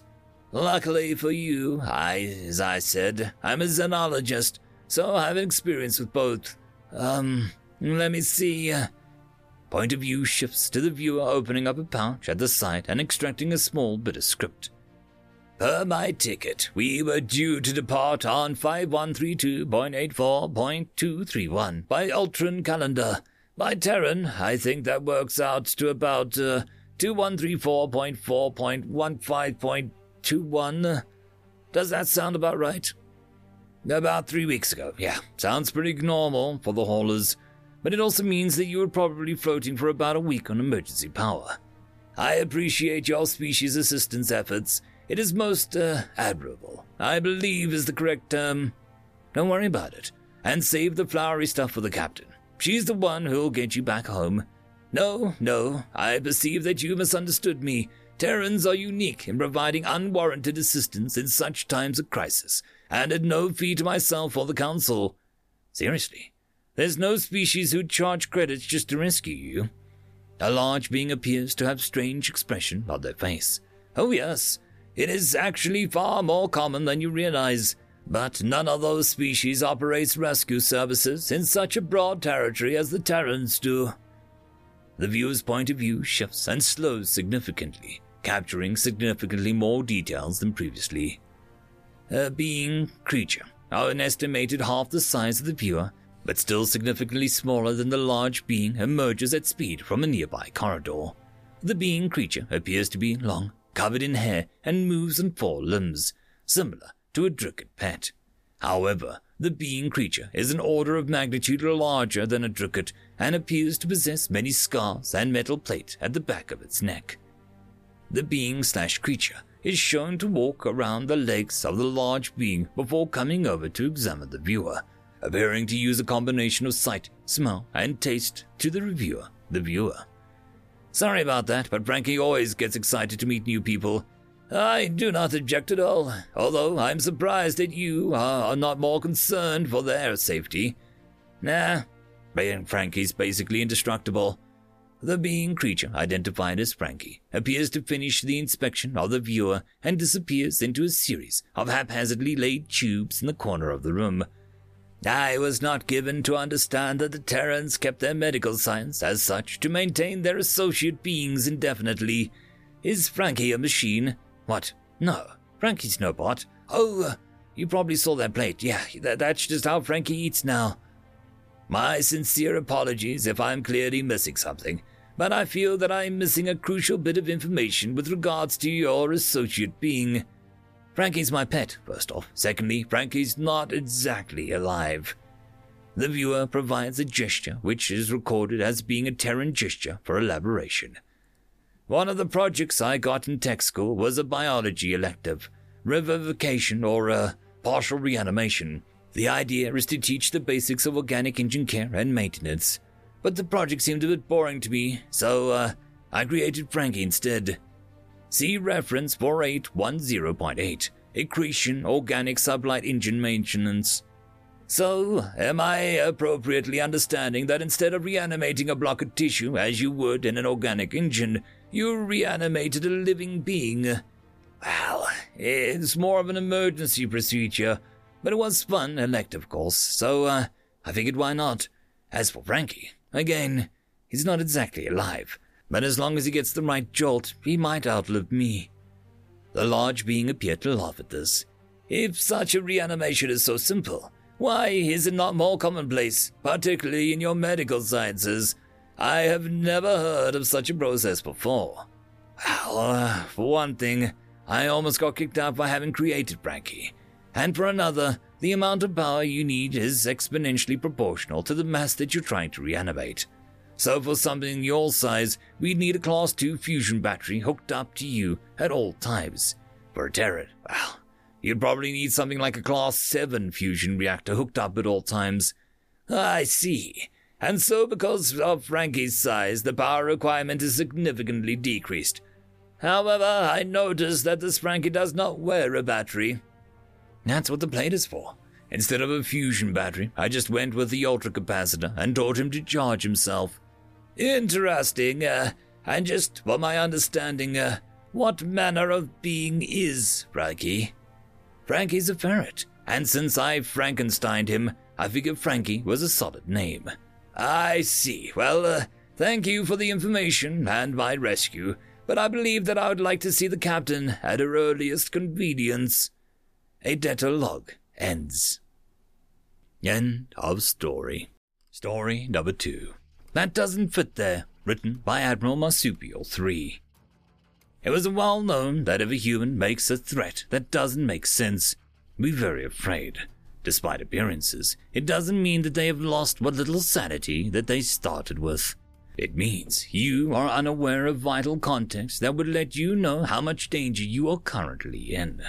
Such as Tarsians, who misunderstood a human who said that they would turn them into a living popsicle. Being from a cold world, they weren't worried about being frozen. They didn't notice the pole beside the human, or what the threat actually meant, until it was too late. Or the Guana, who was unaware of the old human memes. This meant that after making very insulting comment to a human who happened to be holding a cactus at the time, They were completely unaware of the danger in the seemingly innocent and confusing question, "Is your name Page, by any chance?" And, of course, there was the incident of the Cuskins. Due to knowing nothing about human cinema, they were completely unaware of the meaning of, "I will turn all 5 of you into a push-foot xenocentripede." When they all got a bit handsy with the Teal'c waitress at a diner that particular human was a regular of. The one who didn't suffocate never walked straight again. End of story. Tales from Outer Space 1005. Story number 1. A Pile of Brass, written by OH3. Personal Journal of Ambassador Zahn. The humans bestowed an honor on me today that I shan't soon forget. I attended a sending ceremony, funeral they call it, for one of their most venerated heroes, Sergeant Major Beauregard Thibodeau, Earth Federation Marine Corps. He passed quietly in his sleep, though the manner of his death is hardly befitting his life. The human manner of sending ceremony is not unlike ours. Others gather and tell the deeds of the dead. Throughout the ceremony, it became clear that the most other humans present were alive now due to some personal act of heroism from Sergeant Major. One particular deed stands out that I'll record here. Humanity, as we know, fought their way into the stars. The story hardly bears repeating. Suffice to say that when the Order attacked the planet by surprise 70 cycles ago, it sorely underestimated human tenacity. The humans salvaged the wreckage of their would-be conquerors, improved it, and took it to the heavens. It was early in the war that the Sergeant Major won his fame. At that time, there was Corporal Thibodeau, United States Marine Corps. He was on the front in one battle for DC. The Order wanted to preserve the planet, and counting on the weakness of the mere apes they observed, the haughty Order troops landed and attacked. The fighting was fierce, and the humans didn't know what they were fighting. They still used rudimentary explosive projectile weapons. Terrible things, and practically shocking to the Order's troops, who'd never seen such rending, tearing wounds. The corporal and his squad were holding their machine gun positions in the streets of the city, fighting from holes blasted into the asphalt by falling explosives. The Order's advance through the city was quick. When the call to withdraw came, Thibodeau volunteered to cover his squad's retreat. A small, selfless, and crazy brave act that the Order found comes naturally to many humans. The men bounded rearward, one of those present recalling looking back to see Thibodeau hadn't followed. The enemy were all but on top of them, bodies of their dead stacked so high that he could scarcely shoot through them. The men called to Thibodeau through the communications devices, urging him to follow. His reply still rings in all their ears. Thibodeau bellowed back into the headset at full volume over the rapid firing of the gun. "Get the feck out of here! Getting buried in brass is a good goddamn funeral for me." The men at the sending ceremony laughed and shouted grunts of approval at the quote being read aloud. Of course, it didn't need to be read for the men to know it. The whole military of Earth has long had it memorized. Thibodeau's war cry, in fact, became the clarion call of the resistance. By the time his position was overrun, the young corporal was so grievously wounded that he was left for dead. Another mistake of the invaders. Humans are very hard to kill. Over the next few days, he crawled on his belly to safety, moving only at night to avoid detection. Within months, he was fighting again. At the conclusion of the recitation of his deeds, the whole sending party passed his open casket to say goodbye. I, too, was ushered into the line. As I approached his body, I noticed a particular adornment. The inside of the wooden box he laid in was lined with thousands of brass containers of the now-defunct human weapons. The Sergeant Major, laid down in his bed of brass, looked at peace. End of story. Story number 2. KISS, written by Unforeseen. The human sat there across from me in the dropship. His armor was angular and black as night. A cruel visage of a snarling demon was inscribed onto its faceplate. Narrow eyes, a sweeping, wiping tongue, exuding malice, ready to leap to devour me. A vision of nightmares from all the peoples of the galaxy. I stared, motionless, the tiny voice in my head urging me to run from this imposing creature. The manifestation of all the scary things my primitive ancestors feared. The dropship rocked, bringing me back to reality as I bumped my fellow beside me. The human shifted, bringing my attention back to it. I saw something crude and bulky on his chest. It did not fit, out of place compared to his armor and rifle. It looked old and worn. I glimpsed a logo of some kind near the center of the thing. My helmet's HUD picking it up, running it through the TAC link, and providing a summary of what it was. Type: handheld small arms. Make: Smith & Wesson Earth. Action: smokeless powder, solid kinetic projectiles. Caliber: .44 Magnum, 10.9 by 33mm R. Energy: 2078. Capacity: 6. The dropship rocked again, snapping me out of my pondering. Why would this avatar of death carry it, an old, primitive thing? Under it, my club? No, a knife. With something tan wrapping it, some biological material. The hide of an animal? A kinetic weapon and a knife. Was it some keepsake from another time or another life? No, this monster would not be so sentimental. It has a reason, a purpose behind it, as if it could hear my thoughts, feel my eyes on it, smell my fear. It stirred, it moved, its head coming down to look at me. I froze, fixed in place, and the bay of the dropship became small, intimate, deadly. One word appeared on my HUD, finite and direct. What? I dared not reply, for I feared to endure the wrath of the beast. Yet I spoke, putting my trust in the tackling translator. Why, carry such an old crude thing? My heart stopped with my reply, my fear, my trepidation consuming me. Silence. An eternity in silence. It spoke, one thought, one word appearing in my HUD, in angry red letters. Kiss! My mind halted, ceasing to think, stalled in confusion. Then the ramp alarm sounded, the red light flashing. We stood in unison, the human towering above the rest of us. The crew chief counting down. 3, 2, 1. The light snapped green, the ramp fell. I ran. Reality was a blur, a frenzied chaos of struggling, of death over life. Suddenly, my world became pain and blackness, then light and fear. Before me was a haired and scaled monstrosity, snarling and foaming, writhing in agony of existence and the pleasure of inflicting pain into the universe as compensation for its creation.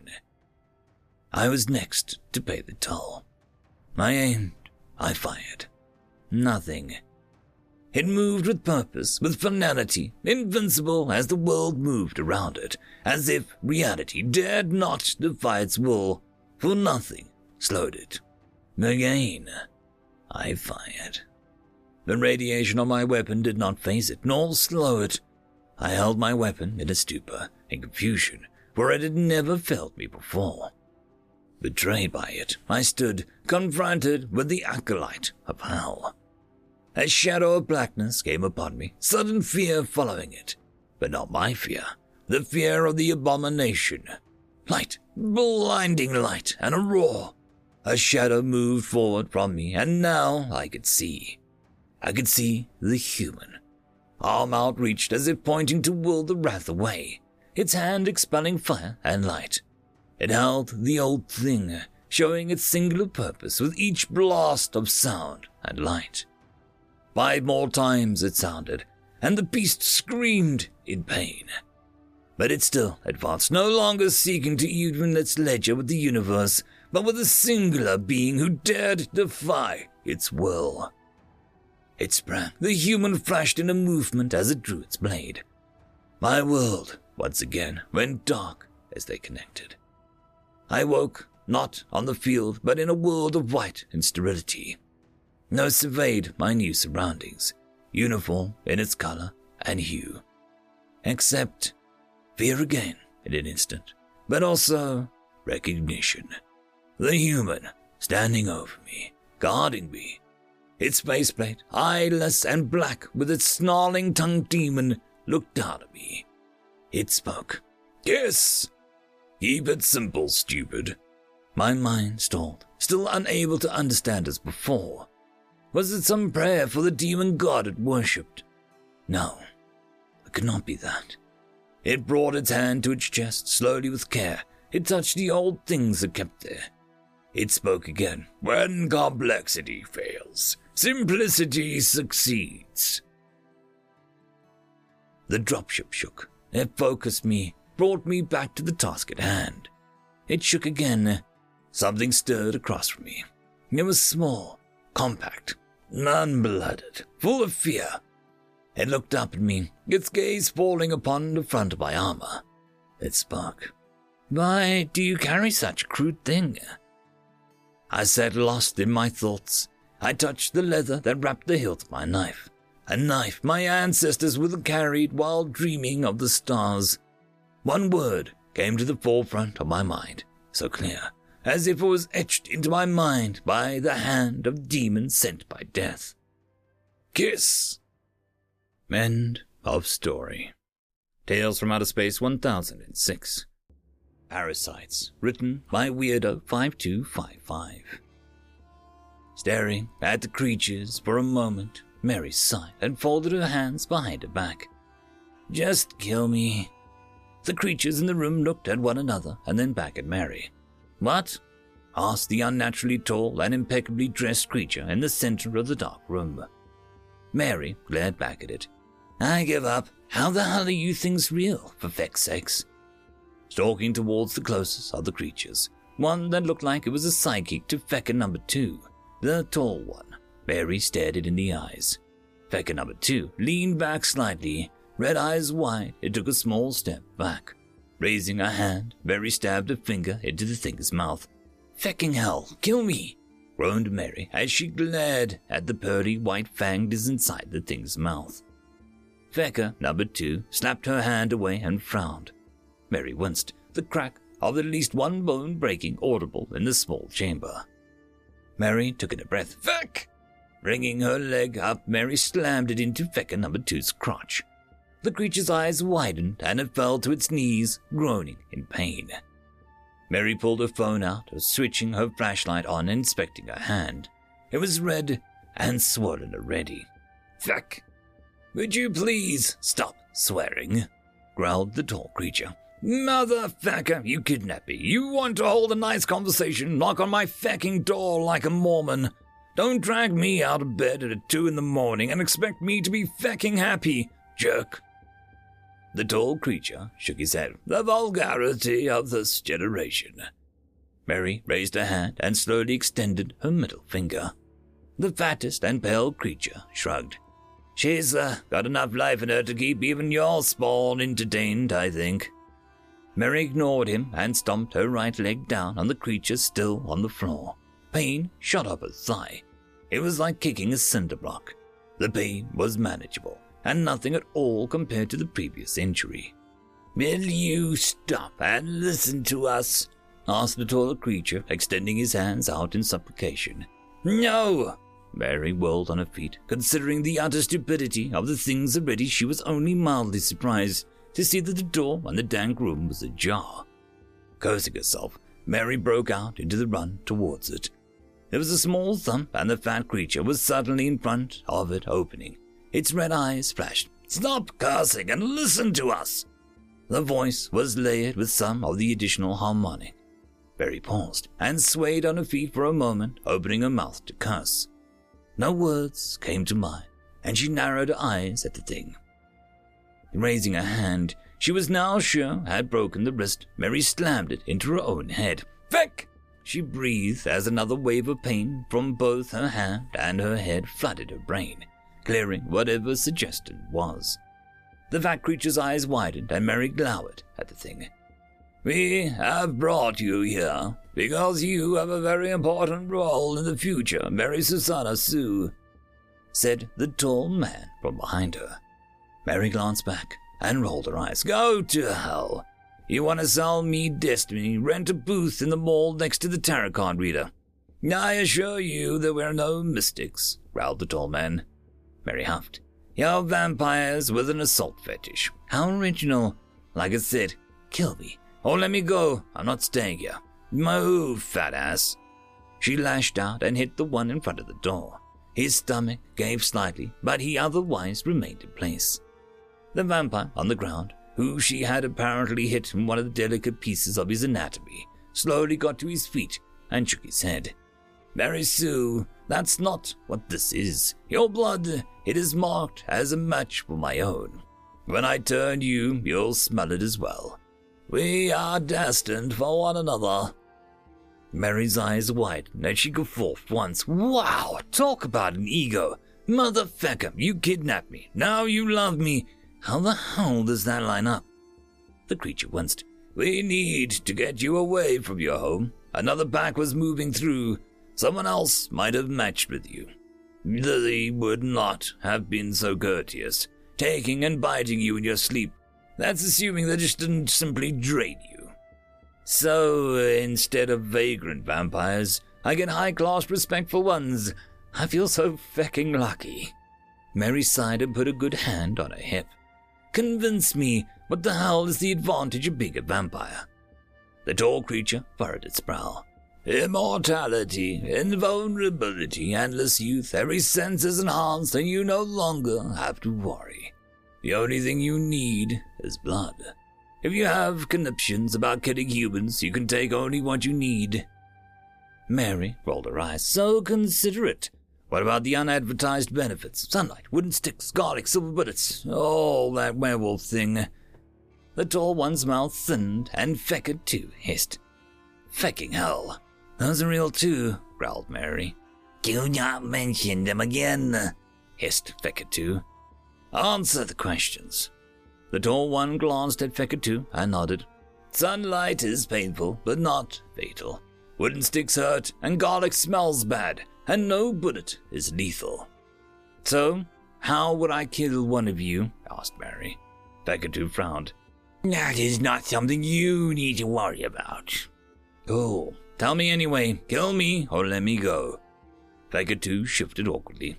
"Enough blood force trauma to do it, or fire in enough of a concentration is lethal." Mary nodded. "So modern weapons are still lethal, and I have to hunt down and kill people to feed myself instead of going to the corner store. This seems so convenient. What happens if I don't drink blood?" The tall man was frowning now. "You cannot resist the compulsion to do so. I said bullets would not affect you. No weapon that man has created has ever been effective at killing us." "How many of you feckers actually live in modern war zones?" Mary spat. The tall one raised an eyebrow. "Humans in wartime are more difficult to hunt. Their dull senses are on high alert. The weapons are painful, but not permanently damaging. It's easier to hunt in nations like this, where the populace is docile." "What about a nuke?" Fecker too blinked. "We strive to not be noticed enough for humans to take such drastic measures." "A warthog, oh wait, Mary paused and looked at the fat one. "How old are you idiots?" The fat one puffed out its chest. "I am old enough to have watched Rome fall." Mary put her good hand on her face.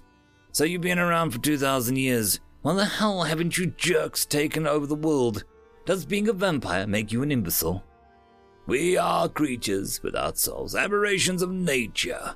For as long as we have existed, we have kept ourselves in check. It is not our place to rule the humans," said the tall one. "You're cowards, you mean?" His face hardened, and he glanced at Fecker too. "You are sure her blood calls to you?" Mary stepped forward. You've had an advantage for 2,000 fecking years. You'd rather just sit back and enjoy the fruits of your labor. You really are parasites, sir. Humans die in droves against one another. We had you to fight off. We would have united and killed you in an instant. Nowadays, give a pissed-off 19-year-old kid a gun, and I bet he'd beat you. Mary stalked forwards. So last question. What happens if I shoot off your schlong? You grow that back. Beckett looked taken aback for a moment. Well, no. You can reattach the limb that is chopped off. Have any of you looked at a biology under a microscope? If you can do that, then you have nerve regenerative properties. Unless you're some deep voodoo magic. The tall man drew himself up. The sciences of man are little use to us. The medical sciences in particular. We do not get sick. We do not die. Mary reached down and pulled her pants leg up. So I get to have a missing foot for eternity? No thanks. The three creatures looked at the mechanical limb as she flexed the back metal carbon composite prosthetic. What happened to you? Asked Vekatu. Mary looked at him. I was a pilot. I fought in the war. I crashed. I learned exactly what the inside of my leg looked like when I had to hack myself free. Morphine doesn't help when the pain is in your fecking bones. So excuse me if I don't feel threatened by parasitic fecks who are so assured of their superiority they don't even know how to jam a cell phone. Even the dumbest fecks in the middle of the East would have taken radios when they kidnapped someone. The two in front blinked. Cell phone? Asked Beckett. Mary rolled her eyes and reached around and pulled her phone out. A radio? You feckers here yet? Asked Mary. You called us in the middle of the night, Major. It's just me and Hank. The three parasites stared at the phone, and Fekatu nodded. No wires? Mary dropped the device and, spinning on her remaining natural foot, slammed her prosthetic into the fat creature's head. He stumbled to the side slightly, and Mary leapt over him. She cursed as the prosthetic locked in place, forcing her to run like a drunken pirate up the stairs. The things had dragged her into a basement of some old house in the middle of nowhere, with nothing but a field around it. Mary immediately went diagonally away from the top of the stairs. Mary! Shouted Fecker number 2 as he ran up after her. A loud report of the M107 anti-material rifle firing echoed over the field, and Mary winced. You feckers hit me and I'll kill you! Shouted Mary into the darkness. Mary heard a groan behind her, but didn't look back as she tripped and fell flat on her face. The prosthetic was not built to be slammed into anything as hard as it had been, and was beyond a quick reset.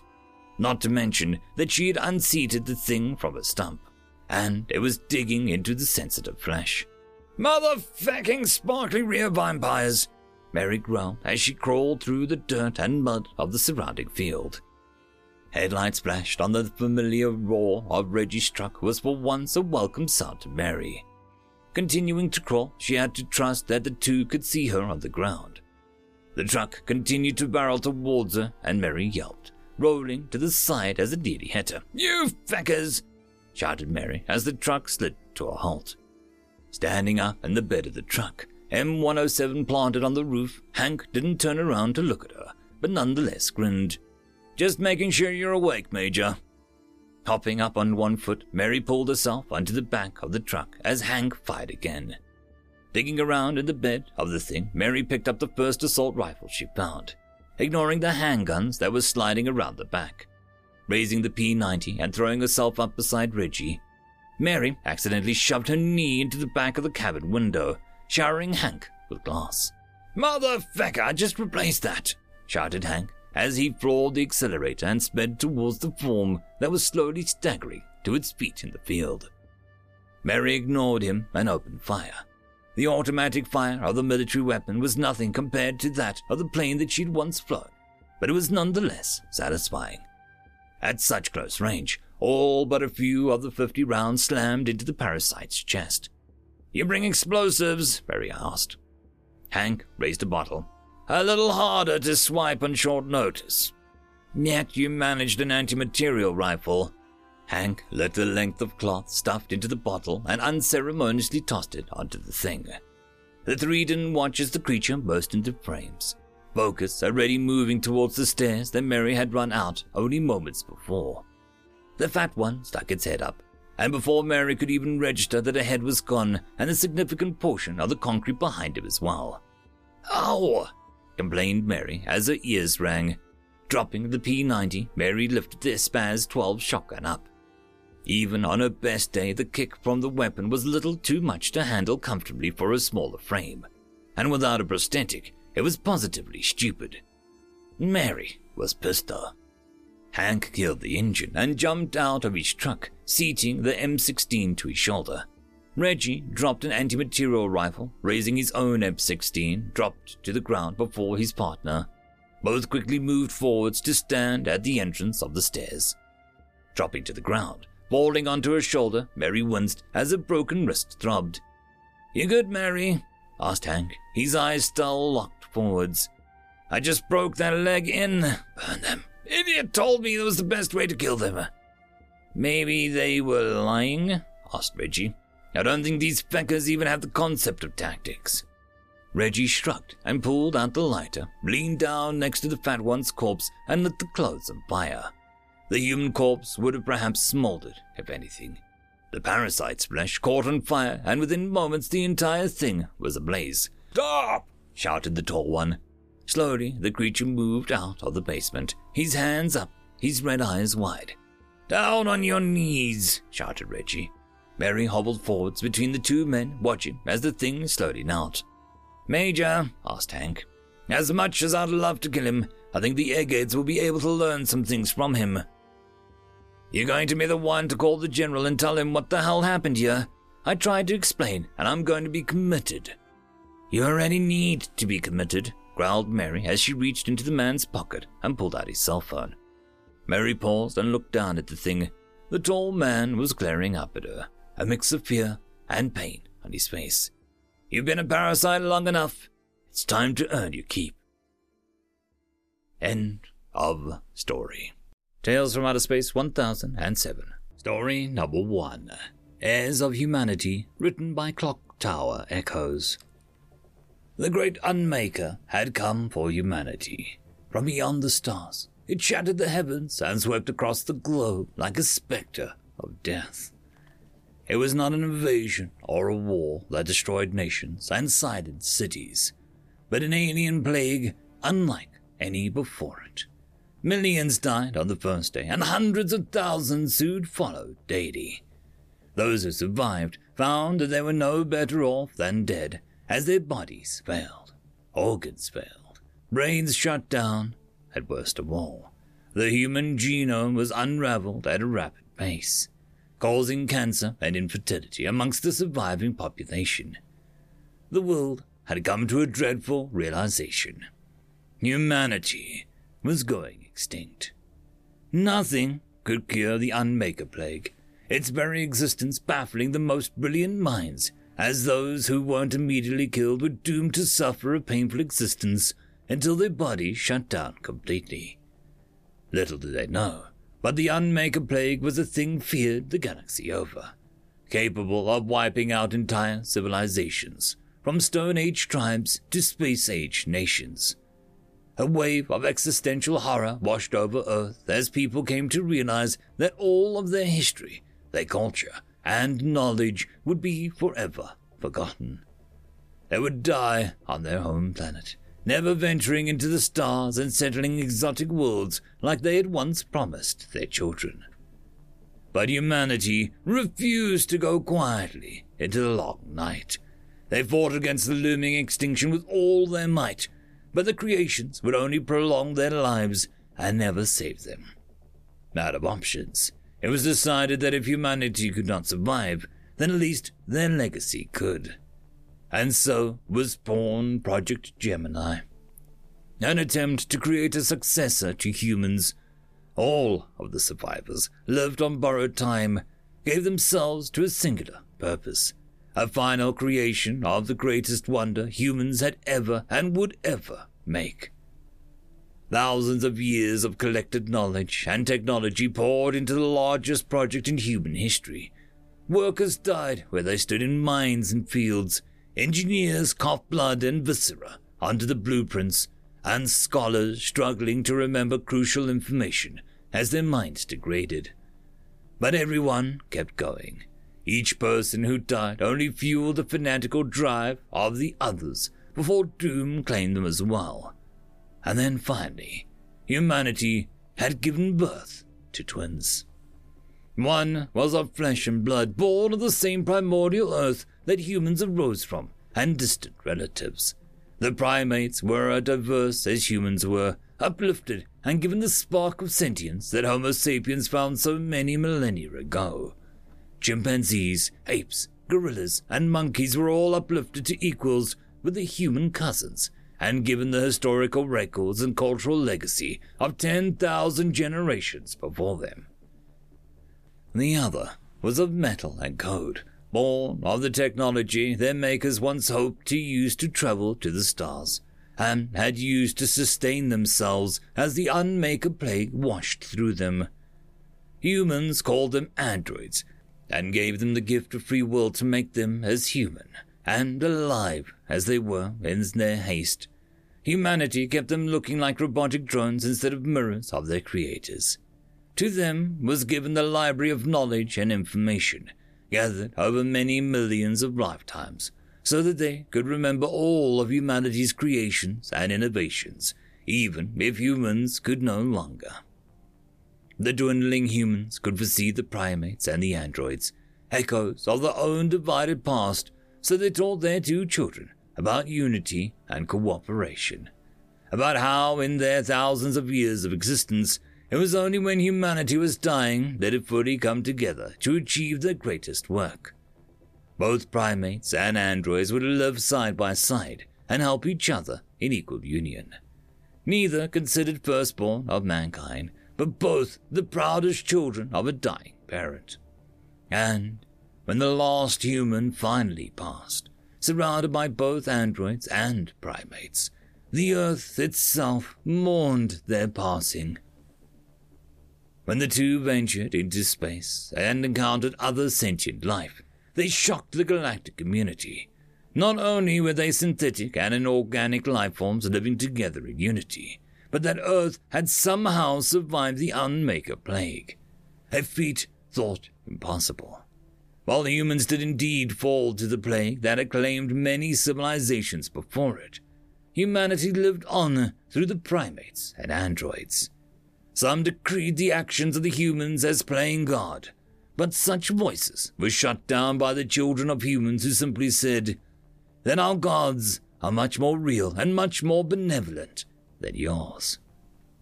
Primates have no qualms about leaving their children with an android caretaker, and both feel safer around each other than with other organic or synthetic life forms, respectively. An android goes to see a primate mechanic as regularly as a primate would go see an android doctor. There are even cases of marriage between the two. Together, they have spread across dozens of worlds and systems, united in their greatest triumphs and greatest failures. They have made wondrous inventions humans could only dream of, and faced trials that no human dared think of. In war and peace, their union has prospered, their power and prestige rivaling that of a species who has spent centuries amongst the stars.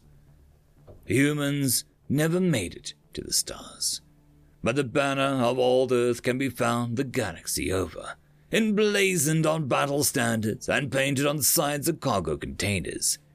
Humans could never give the future they promised to their children, but their children gave them the future that they hoped to grant them. With the lessons learned from the creators and uplifters, both the androids and primates carry the light of humanity into the darkest of voids, believing that somewhere, beyond the veil, humanity smiles proudly at what they have accomplished as heirs of humanity. End of story. Story number 2. Morning Coffee, written by Arclight Magus. I didn't understand why humans kept such an odd schedule. Certainly I had read the Human Guide, which detailed their resting periods originating from their world, as well as a number of their rituals involving resting periods. But to simply put it, Yitz simply didn't understand. When Yitz's form required rest, Yitz simply locked into position and rested. It was only in the time translation approximation, 12 Earth weeks, that Yitz came to respect the human resting ritual and the morning coffee the human had brought with them. It was a day of transit like many before it. Yitz, a translation approximation senior engineer, was conducting a post-jump inspection of the engines when the alarms began to sound. Pirates. Of course it was pirates. Yitz knew of the ship's cargo, but typically gave it no thought. The ship's cargo was not Yitz's concern. That was Rutupsk's concern. Doing as Yitz was raised to do, Yitz paused in task and moved into a non-threatening posture. This would go as it always does. The pirates will board, hurt any being not in a non-threatening posture, take as much cargo as possible before assistance can arrive, and then leave. Much like the human taxes, Yitz believed them to be called. And it was in that moment that Yitz remembered the human, glandular member of the dioecious physiognomy by the namesake Victoria, was in her resting period, and this would be the first pirate experience for the human. But Yitz was uncertain of what to do. If Yitz left the non-threatening posture, Yitz would be liable to be hurt, or perhaps killed, particularly with the predators like the pirates who commonly prowled this portion of space. Yitz's answer came soon enough. Yitz heard more than saw the pirates seeming to be running. They were making sounds of fear, as strange as a sound as Yitz could imagine. And then Yitz heard the quiet growl and the slow shuffling fleet slowly approaching Yitz. Taking a chance, Yitz adjusted Yitz's eyes. Human Victoria was in front of Yitz, appearing to have been sprayed with some pirate blood in her resting ritual clothes. She was yawning. "Seems like we got some unwelcome guests, Yitz," Victoria indicated, noting Yitz's posture. "Victoria, you are not in a non-threatening posture. Query, did the pirates not hurt Victoria?" Yitz managed, still puzzling over the pirate blood adorning human Victoria's resting ritual clothes. "No, but they did something worse. They woke me up with our coffee," Victoria stated, a predatory look filling her features. "Query, will Victoria hurt Yitz before coffee now?" Yitz asked, ready to return to a non-threatening posture. "Nope, but you can see about making some while I get rid of these unwelcome guests. And remember, I'm a monster before I've had my coffee." Victoria grinned and shuffled off down the corridor. Yitz set about the work of making the human coffee. Yitz didn't know if the human Victoria was being facetious, but Yitz didn't want to find out. Yitz heard distant clanking, indicating the pirate ship had separated from this ship. Human Victoria would likely be returning now. Yitz found the large vial that human Victoria used for coffee and filled it. By the time Yitz turned around to look down the corridor, human Victoria was in front of Yitz, reaching for the vial. "Gimme!" Victoria said, her resting ritual clothes appearing to be a bit more coated in pirate blood than earlier. End of story. Tales from Outer Space 1008. 1 Mile Away, written by Betty Master. Vicious winds whipped the dusty landscape into a frenzy. Rocks howled and the sparse grasses whistled, voicing their distress, but to no avail. It was one of the more bitter features of Dalinut, a planet known for its inhospitable disposition. Not that it mattered much. Selenium formed in mass in the hollows and flats of the land, which meant that it would be settled regardless of weather. The precious mineral was worth a few months of discomfort to the worker that collected it. It was worth even more to the multitude of private companies that vied for a monopoly on the planet and the rights to brute mining operations. So far, though, none had succeeded, and the planet remained in the horrifying limbo that was public domain, free for every settler with the capital and the guts to make landfall. It didn't often last long. Dry, unforgiving, and dismal shade of brown, Dalinut was a blot on the otherwise fair reputation of livable planets. It passed the settling standards just barely. The listing in the registry for planets available to be settled in was as follows: delicate, high effort, labor intensive, mortal risk, not recommended. Horizontal hail the size of teeth pelted everything from the ground to a height of 10 meters. Gravity fluctuated constantly due to the unrest in the planet's core and warping magnetic fields. Wind whisked away moisture to be deposited in sinkholes that filled in with muck and stone, only to be burst years later from gas buildup. There were no clouds. There was no thriving ecosystem. There was only the red giant floating angrily in the sky, set on burning the planet to a crisp. And it would one day succeed. Deep in the flats walked a figure, swathed in black and khaki, wrapped from head to foot. The figure was humanoid and walked with a strange gait that could come from anything from a botched surgery to a rock in its shoe. It took the pelting hail in stride, making no sound but the constant trudge of boot on coarse sand. Above the flats sat a small dwelling, or, to be more precise, the entry to a dwelling. It was a wide and thick platform of crete set into the rock some 20 meters long and shaped like a landing pad. Markings lay on it for measurements in the twisting letters, and the very center of it bore aware of movement. Inside, Ennis studied the figure from the beaten lenses of the weather cameras set about the perimeter of her home. She was a Veneti, a tall and thin-limbed being from one of the many gas clusters that scattered the galaxy. Her birth, as with most Veneti, had been a sad affair. Sad, in that another number would be added to the list of the hungry of their kind. Veneti, however, would not settle in and be sad with the rest of them. Her optimism had led her to take chances where they around her did not. And after a few years of hunger and calculated risk, Ennis had obtained a ship and a settler's permit. She didn't want to be rich, she just didn't want to be hungry. The figure came closer, and she studied it carefully. It was a human, of that she was sure. None of the other settlers were dumb or desperate enough to come out during a squall like this after the solar flare that had wiped out all radio communications. A single misstep would quickly follow by death of exposure or dehydration, whichever came first. Most weren't able to get back up after falling on this planet. Humans, though, always seemed to stand back up. The figure came to the center of a pad. The Ennis pulled the handle to lower it. Whether they were friendly or not would be determined, but there was a single rule of hospitality on this planet: talk inside.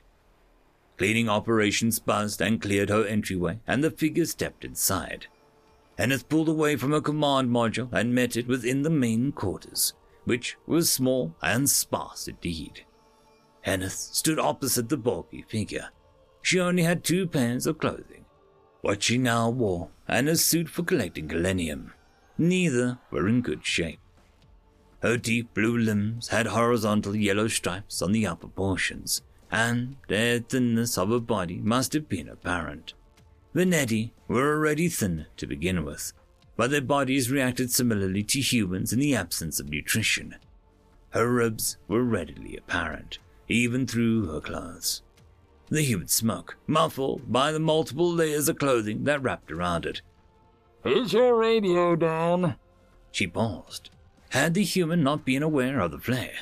"Yes, it's down. The flare fried my safe stop, and I ran out of extras 2 weeks ago." "Do you need supplies?" "Yes." "What kind?" Ennis didn't hesitate. Withholding information in this sort of situation would be stupid. "Food. I've been subsisting on a quarter rations for 2 weeks now. I only have a few days left." The human reached into the depths of its garment and pulled out a lump of dehydrated nutrients the size of a brick and handed it to her. Ennis took it. It was heavy, absurdly heavy. How had the human carried this for so far? "That should keep you going for another week until I get back. How's your water supply?" "It's holding." "Good. Here." The figure pulled something else from the depths of his coat and held it out to her. It sat shining with the light of deliverance in the human's ungloved hand. She pulled the spherical device with its 2 grounding points from the human's palm while studying its fingers, trying to discern if it was male or female. She couldn't tell, didn't know enough about their physiology. Did both males and females have nails, or were they sexually dimorphic? Thank you. Anything else? No, I don't think so. The human turned around and trudged back out to the entryway. Anna set down the brick of nutrients and stumbled past her single couch to the human. Wait! What? The next unit is 20 miles away. I need to get going. How did you keep your safe stops from frying? Why are you out here? You could get hurt. Faraday cage. You should have one too.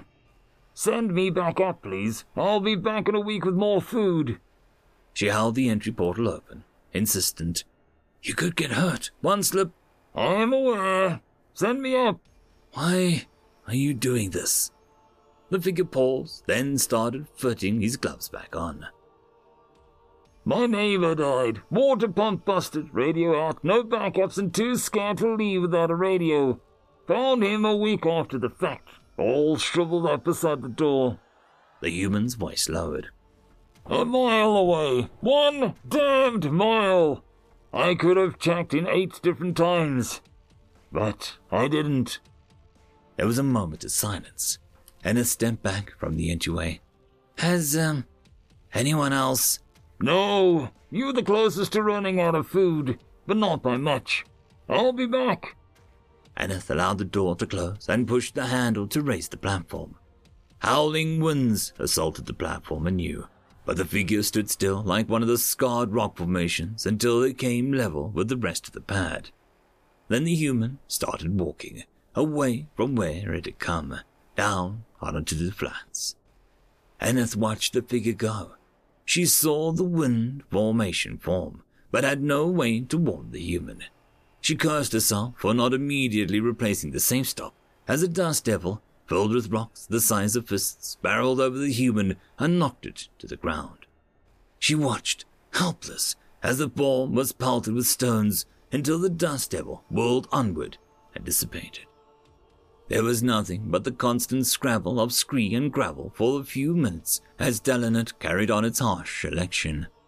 Anna sat, eyes glued to the low-quality screens, unable to accept that the dead figure on the ground was the human that had just saved her. It was good that she hadn't accepted it, because it wasn't true. First were the arms, then the legs, raising the human to 4 points above the ground. The wind howled with rage and flung dirt and stone and sand, but still the human moved.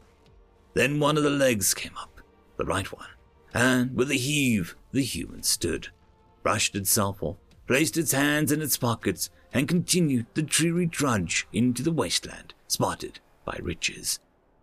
Aneth left the screen when she could no longer make out the human's form. She allowed herself to eat her first full meal in weeks, then carefully replaced the safe stop, ran diagnostics, and activated a radio. As in the aftermath of most solar flares, the local community was in disarray, but it wasn't nearly as bad as it had been on previous occasions. Aneth signed in and marked herself safe. The local community wasn't massive, maybe some 70 or so units, but more than half of them were back online. The recovery rate was never that high, or so quick, so she checked the local map. There, in a spiraling connect-the-dots pattern where the settlers marked safe and back online by date and time. Some had been fine, but many were reporting their recovery with notes regarding a human visitor. Aneth added to the notes, then sat back in her chair. She needed to find out what a Faraday cage was and, if possible, get the personal line of the human so that she could thank it promptly. Outside, the great red sun beat down with a fury, and the sparse, tough shrubs withered in processed. Anything that grew bent in the direction of the wind. If it was constant. If it wasn't, the plants warped and twisted, but still made their way upwards. The air was thick with dust, the ground chaotic in swirls and undulating patterns of movement. Spherical stones reached up to the knee, ground their way slowly across the landscape, this way and that, meandering on their path towards erosion. And, trudging stoically through the dismal brown of the Kalenium flats, was a tightly wrapped black and khaki figure of a human. End of story. Tales from Outer Space 1009. They Stand Alone. Written by Digital 332006. Samuel Haynes paced the small room back and forth, quite anxious about what was to come. They were nice enough to have granted him a few hours to rest and compose himself, he thought. It had been quite an ordeal, and he'd never forget the last 72 hours. What had been a routine mission culminated into the first contact with alien life. Double-sided retractable doors opened on the other side of the room. A large purple-hued alien with tentacles instead of legs gently shuffled in his direction. The creature reminded him slightly of an aquatic life from back on Earth, like some kind of giant calamari. It was accompanied by another alien, much smaller and flying alongside it. "I trust you've rested well enough," it inquired in a monotonous tone. Samuel was glad that he could understand it so well and was rather impressed with the technology that allowed this conversation to occur. It had frightened him quite so when they had first shown him the syringe and motioned to give him a shot. After saving him from being stranded in space, however, he had decided to trust them and let them do as they would. Miraculously, after the procedure, he could fully understand everything any of the aliens were saying. They had explained that the tiny nanites programmed to help with communication were behind this. The alien before him was the one that he'd seen before. Very soon after they had saved him and brought him aboard their ship, he felt ashamed about how he reacted by seeing dozens of different alien species was quite alarming. Seeing his state, they'd left the room he was in and let him enter a single other alien, Picacho. "Yes, thank you very much, Diplomat Picacho. Where are we now?" Samuel inquired. "We have docked at the nearest starbase, in the Orthena sector. Do not worry, we will return you home after we've resupplied. We do, however, have many questions if you'd like to grant us permission." He also had many of his own to ask, and acquiesced to their request. The diplomat gestured to him to follow and returned around, leaving the smaller room to join a larger one with a large table. Seated at the table were an array of alien species, all more foreign than the other. Samuel could, however, with some liberties taken, find some resemblance to some creatures from Earth in almost all of them. The crescent table lay before him, a single chair unused and of seemingly appropriate size for him. 12 alien species were present. 2 chairs, however, were empty. Seated in the middle was the strangest thing Samuel had ever seen, a bright orange square that seemed to be levitating. It addressed him. "Please make yourself comfortable. Think not of this formal event. This is simply to get to know you." Samuel sat down, unsure of how to react with so many eyes on him. As Samuel got comfortable, the orange creature resumed speaking. "Welcome. I'm identified as Toka. Does your species also use personal identifiers?" "We do. My name is Samuel Gaines." "Ah, wonderful. I knew we'd have some things in common. We're Tavarians who aren't very spiritual, but even I find it amazing coincidence, if not a twist of fate, that our delegation would find you just as we were heading to a summit." "I'm grateful that you did. If not for you, I would have slowly perished out in space." "Our pleasure. It is always exciting to meet new species. Can you tell us more about your home and yourselves? We've searched our records and found nothing." "Oh, well, I come from Earth. That's how we named our planet. We have vast oceans and forests. Some areas also have snow and ice, while others can be much warmer, such as deserts or tropical areas." "That sounds like an interesting planet, if not difficult to survive. How many citizens does Earth have?" "Well, we're very good at adapting, that's for sure. And last estimate, I think we're up to 9.4 billion. Astounding! To live in balance with such a population, how many of these citizens are humans like you? What? 9.4 billion, like I said. Is the translator perhaps malfunctioning? Another alien seated at the table replied.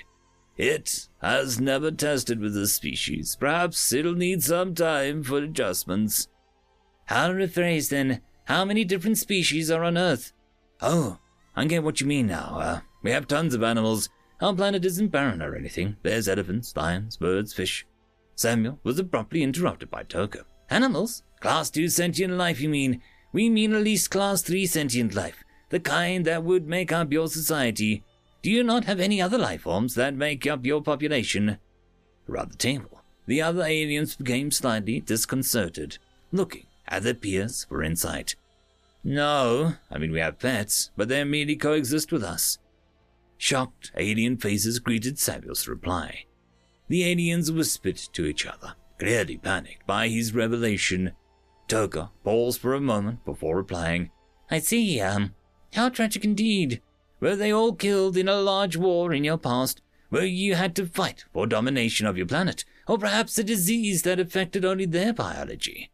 No, we've always been alone. Well, not anymore, which is why this is such huge news that I can't wait to share.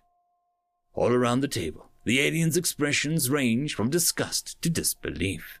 Samuel began thinking he was telling them the sky was green. This is, unprecedented. How could you get so far alone? Your bodies are not specialized for mining. How did you remove metals from the earth in order to create tools and fashion machines to further those endeavors without a species like the Kronk and their princes? Or food, for that matter. How could you feed 9 billion mouths without the help of species like the Volta, who personalize plants? It goes against everything we've ever learnt. It's the bonds that we create with our fellow Xenos that allows us to reach for the stars. Samuel stared blankly, quite perplexed and unsure how to reply. Fortunately, he didn't need to, as Picacho stood up and slid towards him. I am sorry, Samuel, but could you give us a moment? We need to discuss this amongst ourselves. Samuel panicked a bit. He was in beyond his means. Discuss? What's the matter? I thought this was just an informal meeting. I can't properly represent the whole human race. Indeed. It was supposed to be informal. Just getting to know more about you while we prepare for official first contact and how to add your planet to the galactic community. But this is never something that we have anticipated. You see, every species we've ever met has had at least 2 other Class 3 sentient species that they also lived alongside on the home planet. It's that teamwork that makes possible the foundation of the galactic community. Every other species in the universe has had to work with others and sometimes work very hard to reconcile. Sure, there have been conflicts, but it has always been dealt with for the greater good, considering that the alternative, which meant the annihilation of one species, would also mean the other's demise, or at the very least, a loss of supremacy. Another alien that had been seated at the table came down to further add to Picacho's words. We're unsure how to think of humans who have never had these experiences. How would they get along with other species? We'll seem so foreign to them. Most the others have lived alongside other species for ages. Samuel let himself be escorted out of the room, his head sudden, feeling like he disappointed all of humanity. We need to do something about them. They pose a very tangible threat to the stability of the galaxy. How can we stop them? It's not like the other times where they had needed our help to achieve spaceflight. They've already reached that point. Yes, I know. It'll have to be war. Shouting erupted amongst the diplomats. Their opinions split about the matter until a loud booming sound drew their attention and calmed them down. All eyes, and in some cases other appendages, turned towards the source of the sound. A large, rocky alien. A lithoid, a Ganaths were the 4 founding species that were the first to achieve spaceflight as a planet. Many of you have forgotten I am now 1,784 cycles old, and I remember the early days when we were alone. That feeling of helplessness when we hit a dead end and couldn't progress anymore. Do you remember it? I think not. It was a difficult time, before we learned to work together. In the end, we had to get help and work with other species of our home world to overcome the next hurdle. The rock being creaked, its body adjusting itself as it turned around to look towards the door Samuel had exited. The humans, they have never hit that insurmountable wall. Everything has been possible for them. Our usual approach of helping species if they will be amendable is irrelevant in this scenario. How strong must their wills be, their spirits, that they have never known defeat the way we have? It does not make them superior, but the whole mindset is very different from ours. It would be unwise and foolish to oppose them. These words made the others think long and hard, silence overcoming every diplomat. Tokar broke that silence after a few minutes had passed. I agree. We should give them that chance. They seem friendly enough. Get Samuel back in here. We'll be going to make first contact with Earth. Perhaps this time it'll be them who impart knowledge to us. End of story. And that, my friends, is the end of this podcast version of Tales from Outer Space. I hope that you enjoyed. Please check the links down below if you wish to support any of the authors that wrote any of the stories in this episode. There are also links if you wish to support this channel.